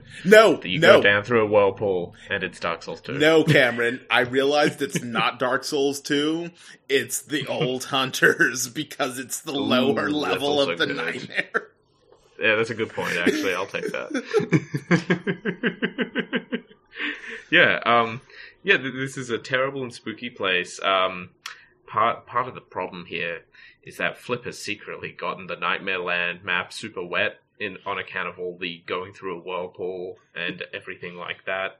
So he has no clue where he's going, but he viciously hides this secret because it's the only thing saving him from the space cannon. And at one point he leads the party off and then sneaks off to quickly redraw the map and get some helpful pointers from my least favorite thing in existence now. Because we're introduced to the Boomps, which is initially a tree made of 5 goblins that are all melded together. This is where it becomes the thing. Because holy shit, these things, I don't even know where to start with these. I hate these so much. They're cute, and I love them as characters. Song. Yeah. I don't want to start with their song, though. I don't want to know about the Boomps. That's their song. The Boomps. If you are not prepared... No, I'm sorry. I can't even say that. There's no way that you can be prepared for the Boomps. Oh, yeah. Because up until this point, nothing has prepared you for the concept of kid-friendly body horror. I like that it went from, by the way, Cameron, nothing makes me happier than it going from you saying, like, the Whalers are the worst thing in children's fiction that you've ever seen to immediately being followed up by, nope, how about these 4 independent creatures that just merge together into a horrible... At will. Yep. For fun. At will, for fun. Why? Why do these exist? And they're somehow not scary. Yes, they're not. I know, that's the worst part. They're ineffective at their job, even though they should be the most effective at their job. I could deal with it if they were, like, actually scary, but the fact that they're so benign makes it worse somehow, and I don't know why. Because it's so alien that there must be something else even more horrible about them that you do not know. Yeah. Pretty much. Yes. They've got a secret agenda. Funny enough, these characters do actually appear in the Little Nemo Dream Master game. They are just little NPCs that appear at the start of some of the levels. And just give Nemo a little bit of advice on the stage that he's entering. They never appear together, and they never merge into a horrible abomination. So, once again, just a little bit of reappropriation, adaptation from Capcom on that. I'm sure somebody was like, yeah, we can't do that. We could have done that if they were Resident Evil. Because in pixel form, that would have been even more terrifying. Yeah. It would have been very hard to, like, differentiate that and probably have to be animating, like, multiple things on one blob. I'm actually really surprised that Capcom wasn't like, didn't talk to the studio and was like, hey, I know that these creatures are benign and good, but they're really horrible. Can we turn them into a boss monster? And they're like, no, the Boomps are good and pure. They're just unfortunate. But yeah, once again, like, if we're really, it seems like we're really hammering home on this. Like, it is a nightmare. Rendered in ink and paint. Well, I mean, they're forming a flesh tree. That's not good. Yeah. It's Nemo attempts to scare them up with the Royal Scepter, which at this point can just scare off anything in Nightmare Land by virtue of it being there, because, surprise, nobody knows that Nemo doesn't know the incantation. Well, he can kind of power it up because he remembers Pajama Jamma. Shama Pajama. Shama Pajama Jamma Jamma. To which the Boomps flee, and then they merge into two different trees. I hate it. And then they give hiding, okay. And then they give Nemo their backstory in song form, which basically amounts to, hey, we're not scary, because we just don't have it in us to be that kind of person or creature. We were the Nightmare King's jesters, but he's like a horrible monster. My favorite line in their song is he's really evil and a liar. Just so you know, first thing, real evil. Second thing, lies all the time. I think that's actually really important to get across immediately. And they explain that there is actually a fifth member who has unfortunately been captured and locked in the Nightmare King's dungeon. So they are going back to rescue him before they escape Nightmare Land, which I don't even know how you'd be able to begin to. Dream logic doesn't matter. No. Nemo is immediately like, all right, you seem legit. I mean, you were helping Flip redraw the map, so clearly you're not on his side, on the Nightmare King side. So yeah, you can tag along. And so they become the new party leaders, and Flip is left to carry all of the baggage. Yep. You're fired and you're hired. And I actually, there's this line, I love this line so much, where Nemo offers to help Flip carry the luggage, and Flip says, no thanks. Don't want you to take this job away from me, too. Yes. And then the party set up for camp for the night, which seems like a real bad idea. Is anyone on watch? I don't think so. I don't think so. I don't think so either, which is also a mistake. Flip's being surly and upset. Oh, wait, no. Flip's asleep. Professor Genius, the princess, and Nemo are all around the campfire having tea, as you do in Nightmare Land. And Flip is being a petulant baby and huffs away to go sleep somewhere else and encounters the most horrifyingly well-rendered, like, gargoyle demon creatures ever. Look, and I really like that they're all... transport, it's gargoyles. Yeah. I really love that they are all physically structurally similar, but all have different faces and facial types. It actually makes them more interesting to look at, as opposed to like what is their natural equivalent as the flying monkeys in the Wizard of Oz. But Dave, how well does it go for the party when these gargoyles show up? It goes super great. Like they all escape. They make it free. Nope, everybody's captured except for the Booms and the Nemo. Yep. Yes. And Icarus, because we keep forgetting that he exists.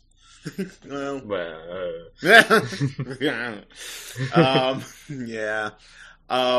Yes, because once again, Nemo panic homewards bones out of that boss encounter and takes the Boomps, the scepter with him. Back to his fake home in the dream. But what's that? Someone crashes through the ceiling, and once again, So Nemo's real trigger happy, and that's understandable given the encounter that he just had. But like this creature falls through the ceiling onto the floor, and Nemo does the equivalent of pulling out a Glock and pointing it at him because he aims the scepter, pajama him into non-existence. Yep. But no, it is the missing member of the Bumps. Bumpo, because they all have really weird names that are all end in O that I can't be bothered to remember because it doesn't actually matter. But he looks like an old sheepdog by the face, he's the best. Oh yes, it's worth mentioning that Brian Froud, whom you might know from such things as Labyrinth and The Dark Crystal, did some design work, and I believe 100% that these gargoyle creatures and the Boomps are 100% Brian Froud creations. Any of the goblins, he must have been summoned to draw the goblins, because that's what he draws best. Right. Oh yeah, right. Yeah. And he tells Nemo that he has an important message from King Morpheus, and it is basically like, yo, you're dumb, so I wrote down the incantation for you. Hey, it's a super long incantation, and the words almost all rhyme, so this is fair. Oh yeah, yeah, it is. Absolutely. And so Nemo's like, "Cool, we can do it. We can do it, guys. We can do." Oh, so there was something that I actually had wanted to mention previous, which is whenever Nemo teleports back to like fake Dreamland bed home, like it feels like a vast amount of time has passed from he was doing last to what happened, what is going on when he returns to Slumberland proper. And so there is like a giant time skip every single time that happens, and I think this is kind of some weird evidence to it, because to him he just left Nightmare Land, but Bumpo, I believe, has had enough time to escape and somehow locate Nemo to give him this letter from the king. Anyway, it's that idea of the time in the dream is compressed. Yeah, like, when you wake up from a dream, you're like, oh, that felt like it was, X amount of, like, it could have been a year or days of a dream, and then you're like, oh wait, yeah, it's about 6 to 8 hours. Yep. And Nemo and the Boomps take off. Oh wait, nope, they don't take off this time, because Nemo. Oh, it's so bad. I hate it so much.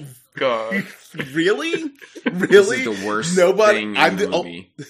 I'm the only one that thinks that the giraffe bed is charming. I can't stand those bendy legs.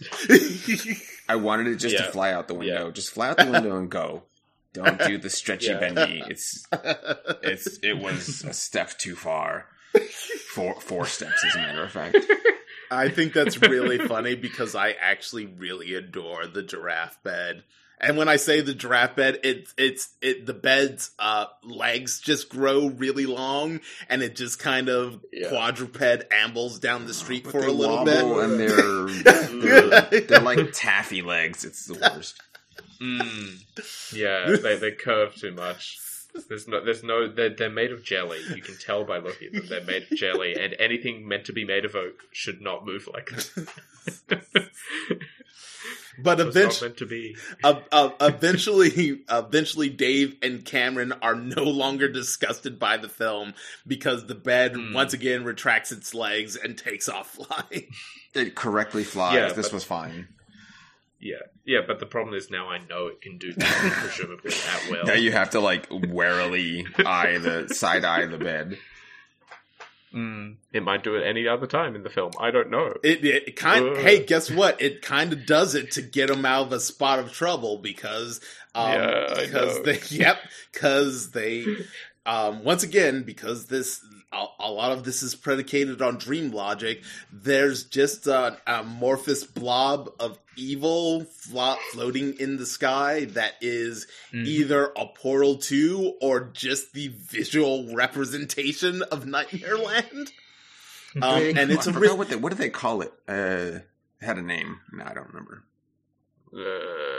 They literally said that's the blah blah blah. It's like the light zone or something weird. Oh well, they did name it the Twilight Zone. No, but it doesn't matter. It was a specific name for that portal.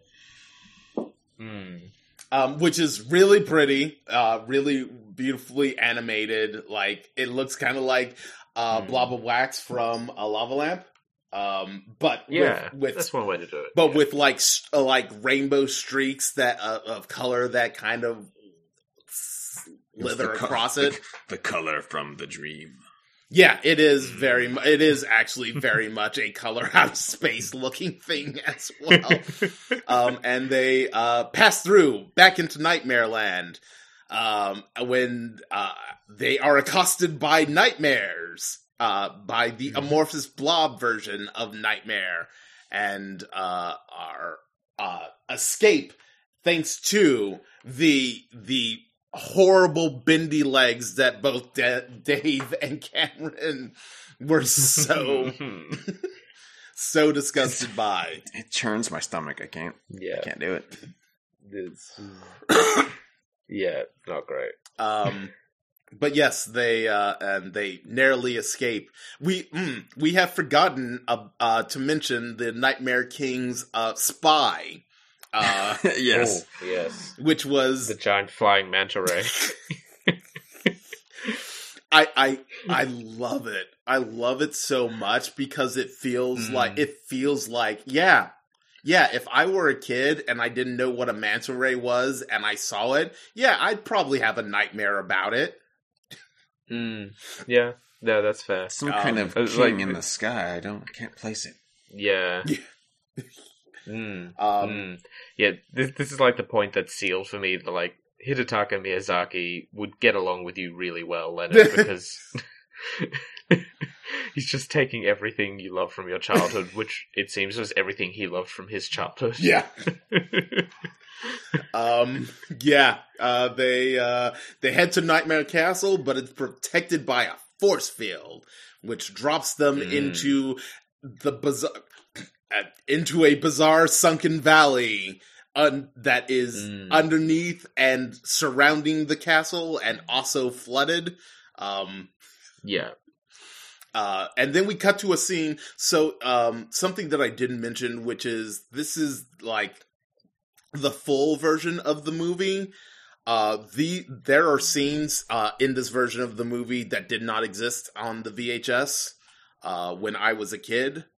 That I specifically remember not existing, and this scene where the winged goblin general just tells the Nightmare King that Nemo has been taken care of and blah, blah, blah, which also serves as the introduction to the actual Nightmare King. Was not in the original release, so the Nightmare King doesn't actually, in the version that I watched as a kid, the Nightmare King actually didn't get a proper introduction. Okay. Yeah. I mean, I did not remember this, but I was like, well, I haven't seen it in 25 years, so that could just be up to old man memory. But if that wasn't there, that makes a lot of sense. Yeah, and also there's also an aspect to it where it's slightly unfinished looking. It isn't as tightly animated as some of the more other elaborate sequences are. So I think that this is like unfinished stuff that was still dubbed for the US release, and was just ultimately cut originally. Anyway, the Goblin General's like, yeah, we totally murked Nemo, and now you're free to take over all of Slumberland, and we are introduced to the Nightmare King. Cameron, tell us about the Nightmare King. He's Satan. He's just this tall, dark, terrible, sort of bestially faced figure with his main point of interest is these two big, red, glowing eyes. He is eloquent. He is terrible. He is something an 8-year-old-ish boy with a scepter far too large for someone of his physical strength and wisdom to wield. Should never be facing. But here he is in all his terrible glory. And he also hands out sunlight medals. Yeah, he sure did. No, he handed out a moonlight medal. Was it? A crescent moon on it.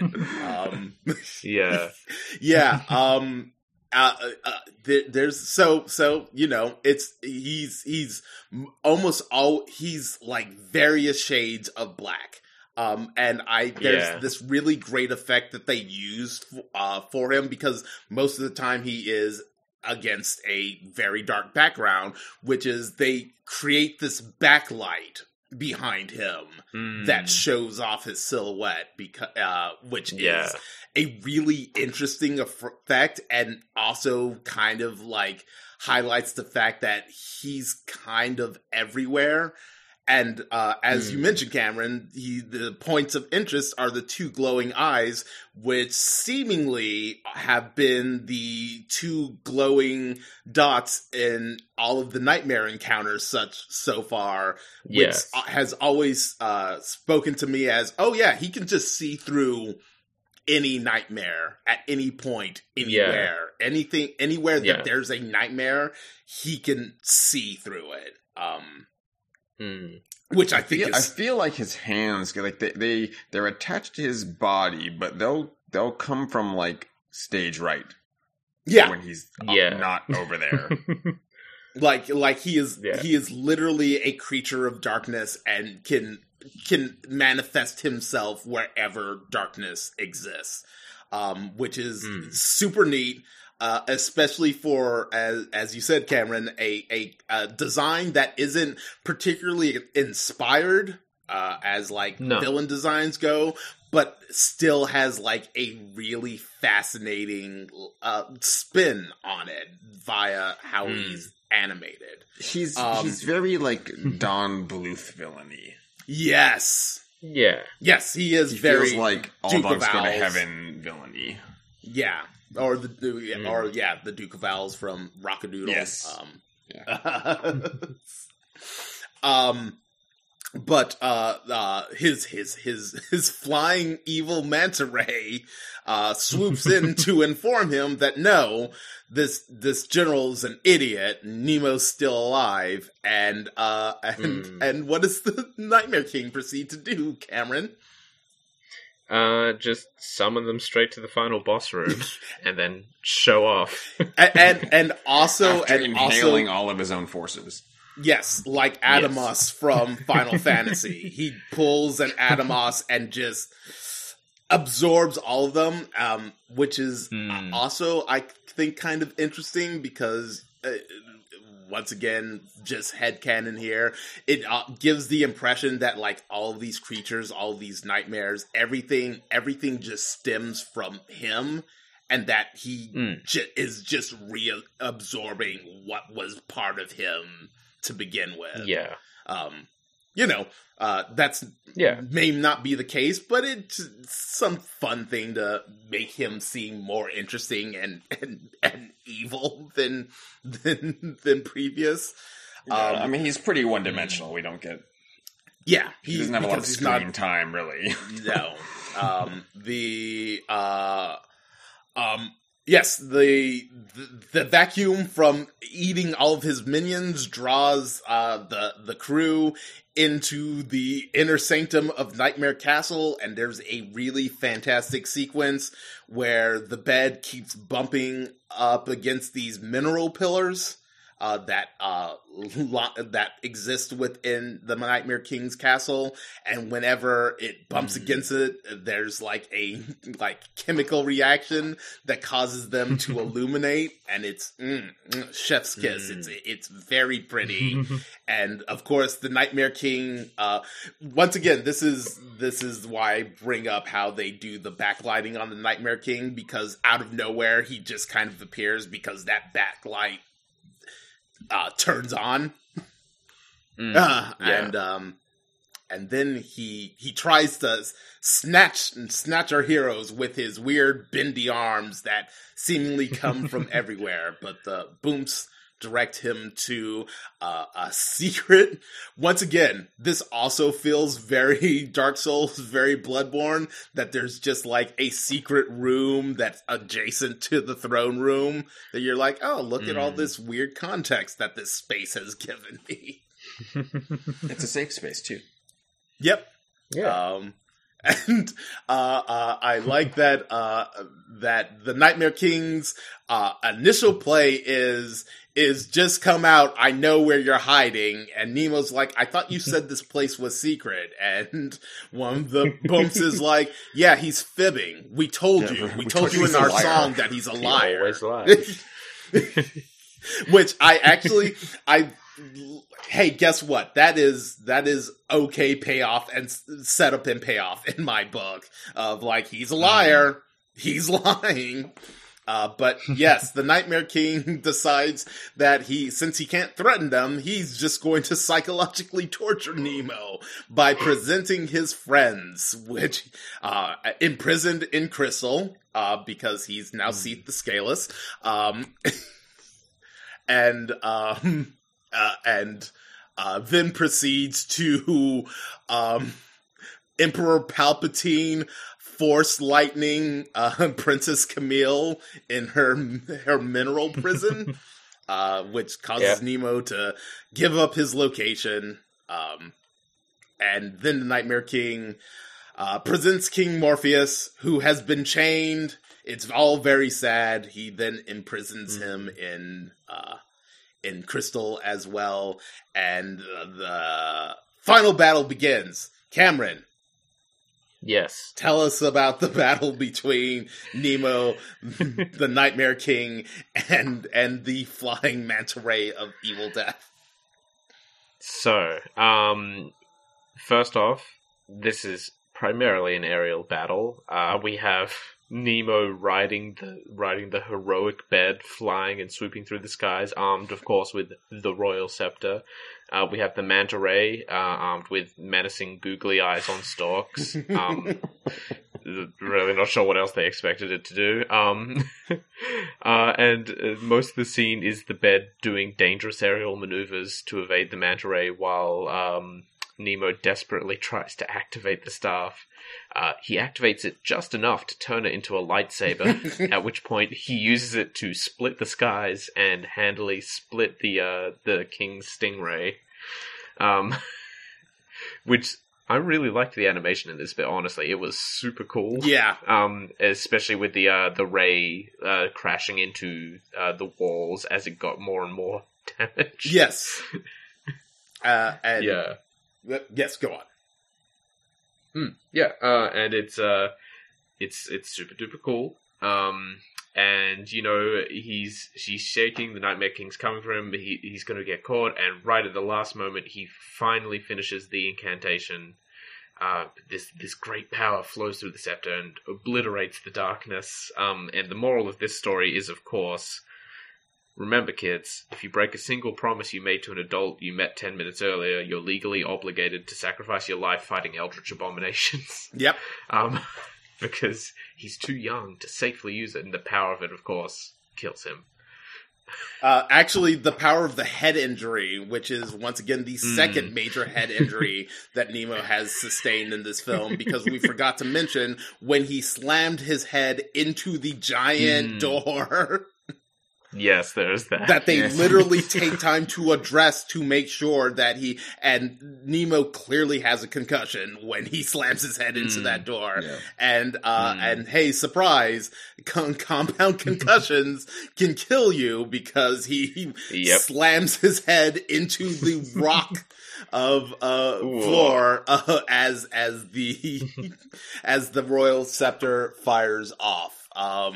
Yes, we get a really beautiful shot of the Nightmare King's destruction where he is filled with light and all the darkness dissipates.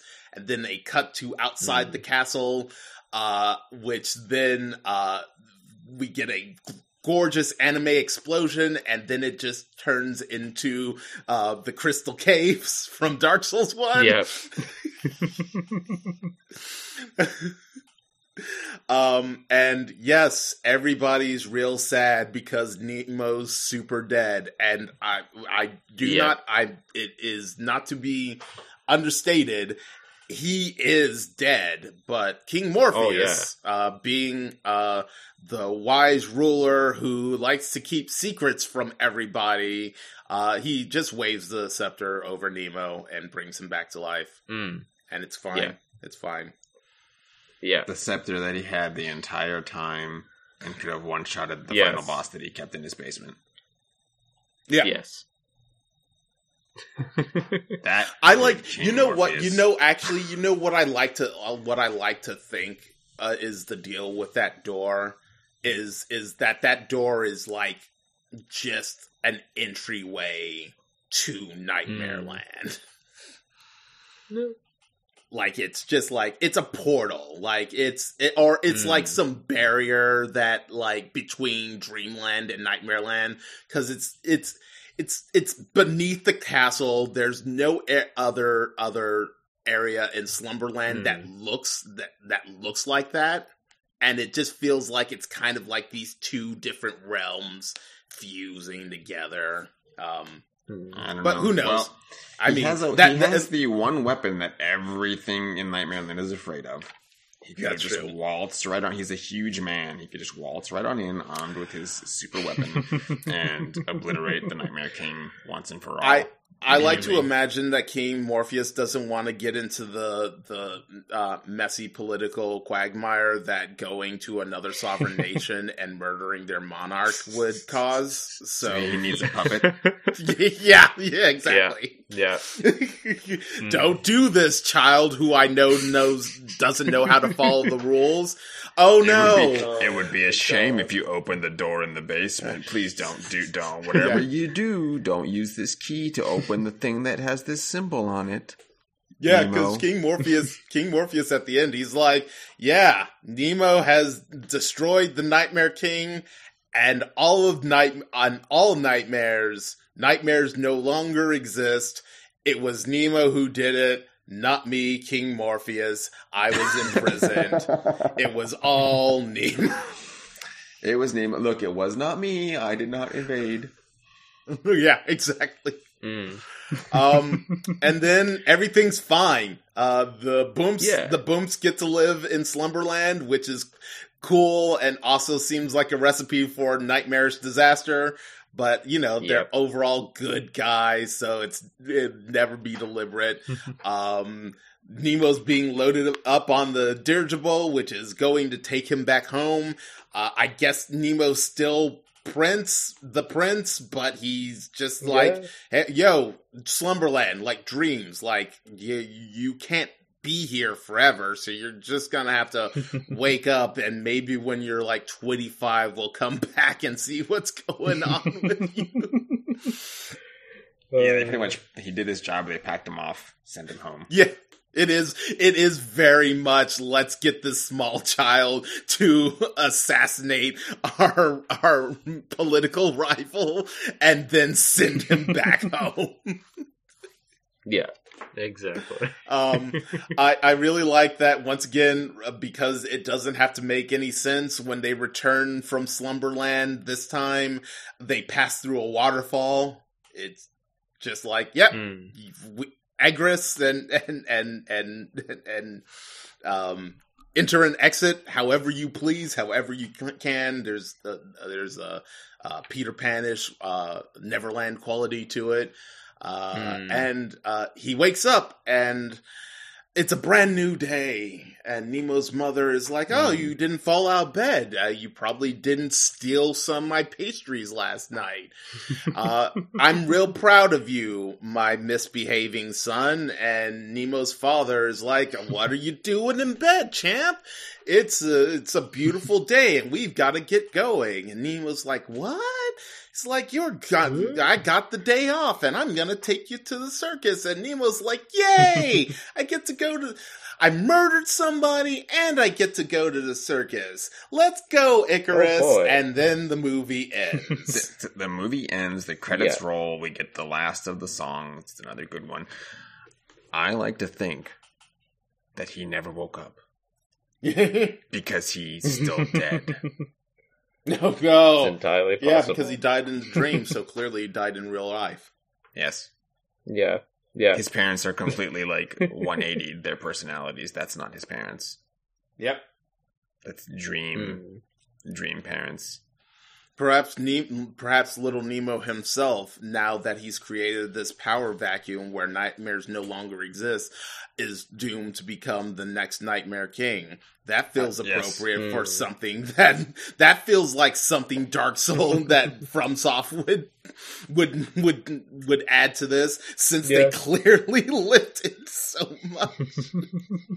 I think so. I am joking about my charges of FromSoft plagiarizing numerous of my childhood animated films. However, the similarities between a lot of this stuff cannot be overlooked, and I refuse to do so. I think that's valid. But yep. It's valid. But yep, that's Little Nemo Adventures in Slumberland. It is, hey, surprise, it's a Leonard kids flick, because it goes real soft at the beginning, and then it goes into some places that you weren't expecting. When I suggest, so just peek behind the curtain, when I suggested this film, and there was a part of me that realized that Cameron may not have seen this film before, I immediately became very excited for Cameron to finally encounter the Booms, because you knew, because they're, you sick bastard, because they're fantastic. Well, it was mainly because you were literally 2 weeks ago just like, the Wheelers are the worst thing I've ever seen in a children's film. Well, we've got something for you, Cameron. Little did I know. We're gonna have to keep digging. We'll find more worse things. Oh God. There's always another. There's always another.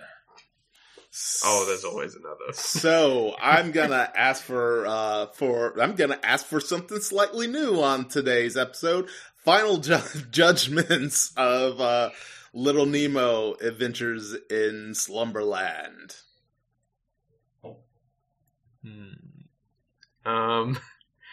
It's good, I think. It is creepy in some very unintentional ways, but that's just for me personally. When it's deliberately being creepy, it's great. It is whimsical. It is fun to watch and listen to. It is not super plot intensive, so if you really require that to draw you in, maybe not, but it is worth it just to look at and listen to and experience the horrors of this child's imagination. And Dave. Yeah. Yeah, I still like it. I like the musical numbers. I wish there was more of them. I would sing them. The plot holes are a little bit more glaring because it's things that you gloss over when you're a child. Incidentally and not directly tied to this, but in the same series of maybe the day before, or it was after. I think it was maybe after I watched this. I popped on a little film called Star Chaser: The Legend of Orin, and fully enjoyed that entire lifting of Star Wars into another animated film that is decidedly much, much less kid-friendly despite being a PG film. However, there are no monsters in there, so it's not useful to cover, but I would recommend it as useful to watch because it's ridiculous. It's ridiculous, and it's fun. It's almost like a Ralph Bakshi or a like Fire and Ice or something, or a Wizards. Oh wow! Okay, that's super interesting. It's highly recommended. I watched them at the same time though, so luckily I didn't get anything confused because that one's clearly sci-fi, and this one's dream space. I took umbrage with the long-legged bed. If that was not in there, this would be a perfect film. It's actually really, once again, I'm just gonna talk about the giraffe bed just one last time. Like, I specifically remember last night when I was watching this movie, I was like, oh yeah, hey, it's the walking bed scene. I think that's super cute. Can't wait to hear what the guys think. Ugh, it's the worst. We hate it. Gross. My face actively fell as that appeared. Yeah. And as for my final judgment, Little Nemo Adventures in Slumberland is a lavishly animated film. It is gorgeous. In a lot of places, there's some stuff, some background extra character stuff that doesn't look great, but as a whole, it's a really pretty movie. Super light on plot. It's fun, it's interesting, and it's that perfect. I think it's that perfect balance of cute and creepy that I think kids don't really get that much anymore. I think that was inflicted upon our generation a little bit heavier. Oh yeah. I'm just gonna, I like the scary aspects of this film. I like the light aspects of this film. It's just charming, and it makes me happy to watch it again. And also, once again, apparently my childhood just primed me for, oh, hey, FromSoft, you're making something? I guess I'll just consume your product. You make product for me. I will consume said product. It's all iterative of things that I have seen before. More of your product from software. That has been our coverage of Little Nemo Adventures in Slumberland. And now, Dave, I believe you had something that you wanted to mention before we get to the housekeeping at the end of the episode. That would be correct, Leonard. I do have a thing I would like to mention. We are doing basically a sort of cross promo with another podcast. This is one that just started this year. It is called Behind the Screams. It's a horror podcast. They do reviews of horror films. It runs a large range of things from apparently nothing in the 80s. Yes, that is a lie. They've started with Halloween, so 1978, and running through current films. Their most recent episode, which I have not had the chance to listen to, was on Hereditary.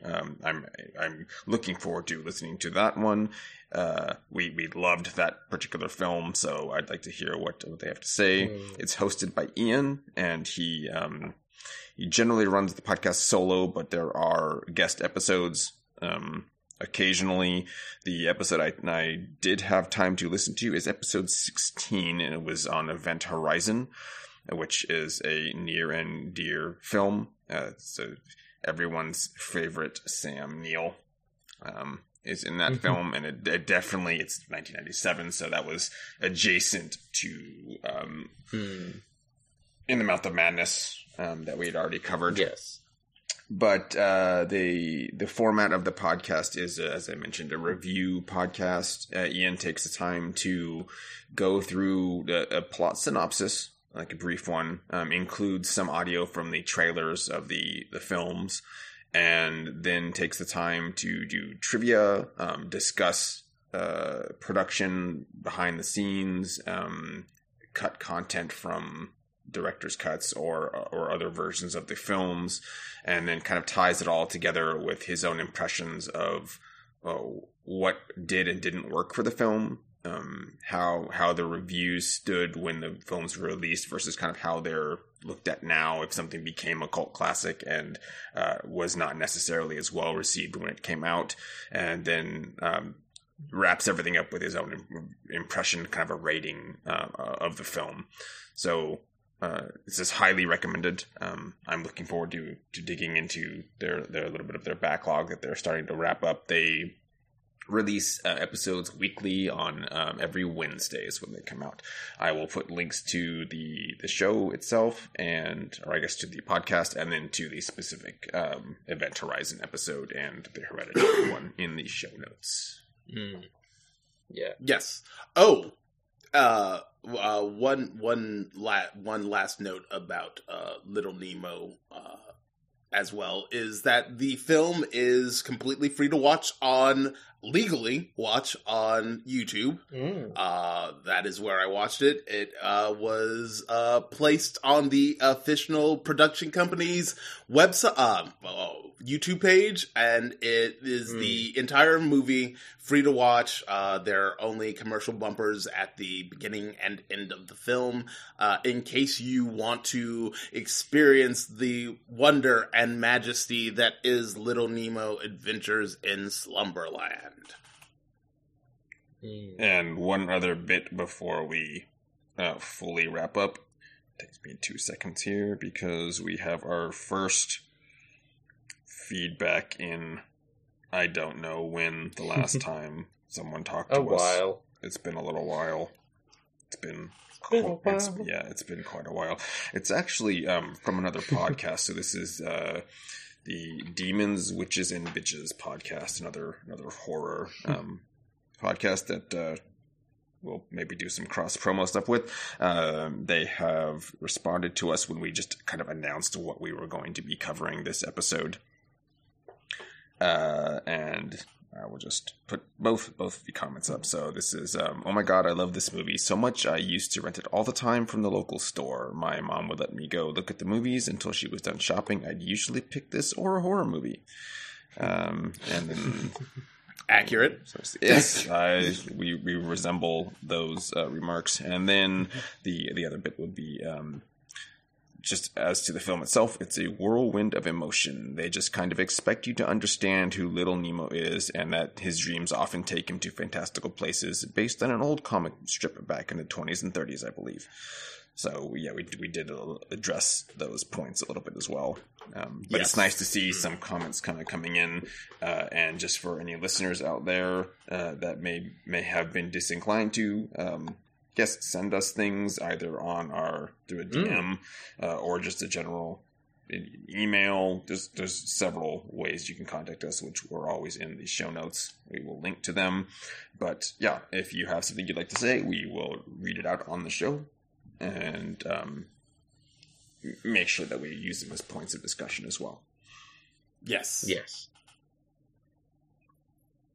All right. I do believe we have come to the end of this episode. Dave, where can people find you online? You can find me exclusively on Twitter at Sentient_plus. And Cameron, where can people find you online? You can also find me on Twitter at Knight_Twitten. That's Knight without a K. Been away for a little bit because the world is a lot. But I was back to talk about this as I watched it, and also talk about some stuff going on in Australia.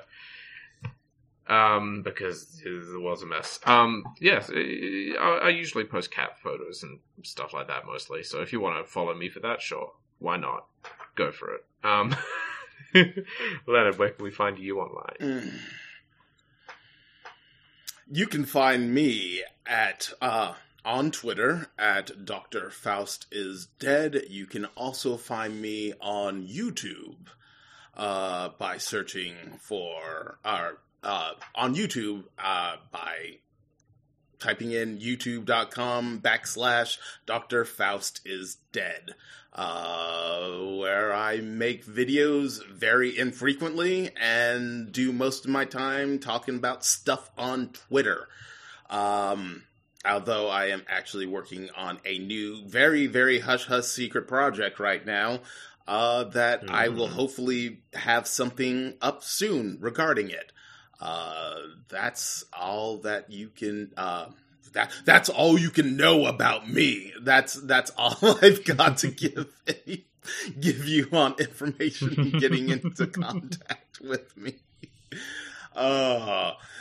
This has been a fun one. I thoroughly enjoy, really nothing makes me happier than like all of these films that I watched as a young tyke, being introduced to Cameron, and Cameron slowly connecting the dots and realizing, yes, this is how we got to nearly 40-year-old Leonard that exists before us. Yes, thanks guys for coming on this trip to Slumberland with me, and to all of our listeners, thank you for coming and listening to another episode of Monster Dear Monster. Bye, y'all. Bye-bye. Bye-bye.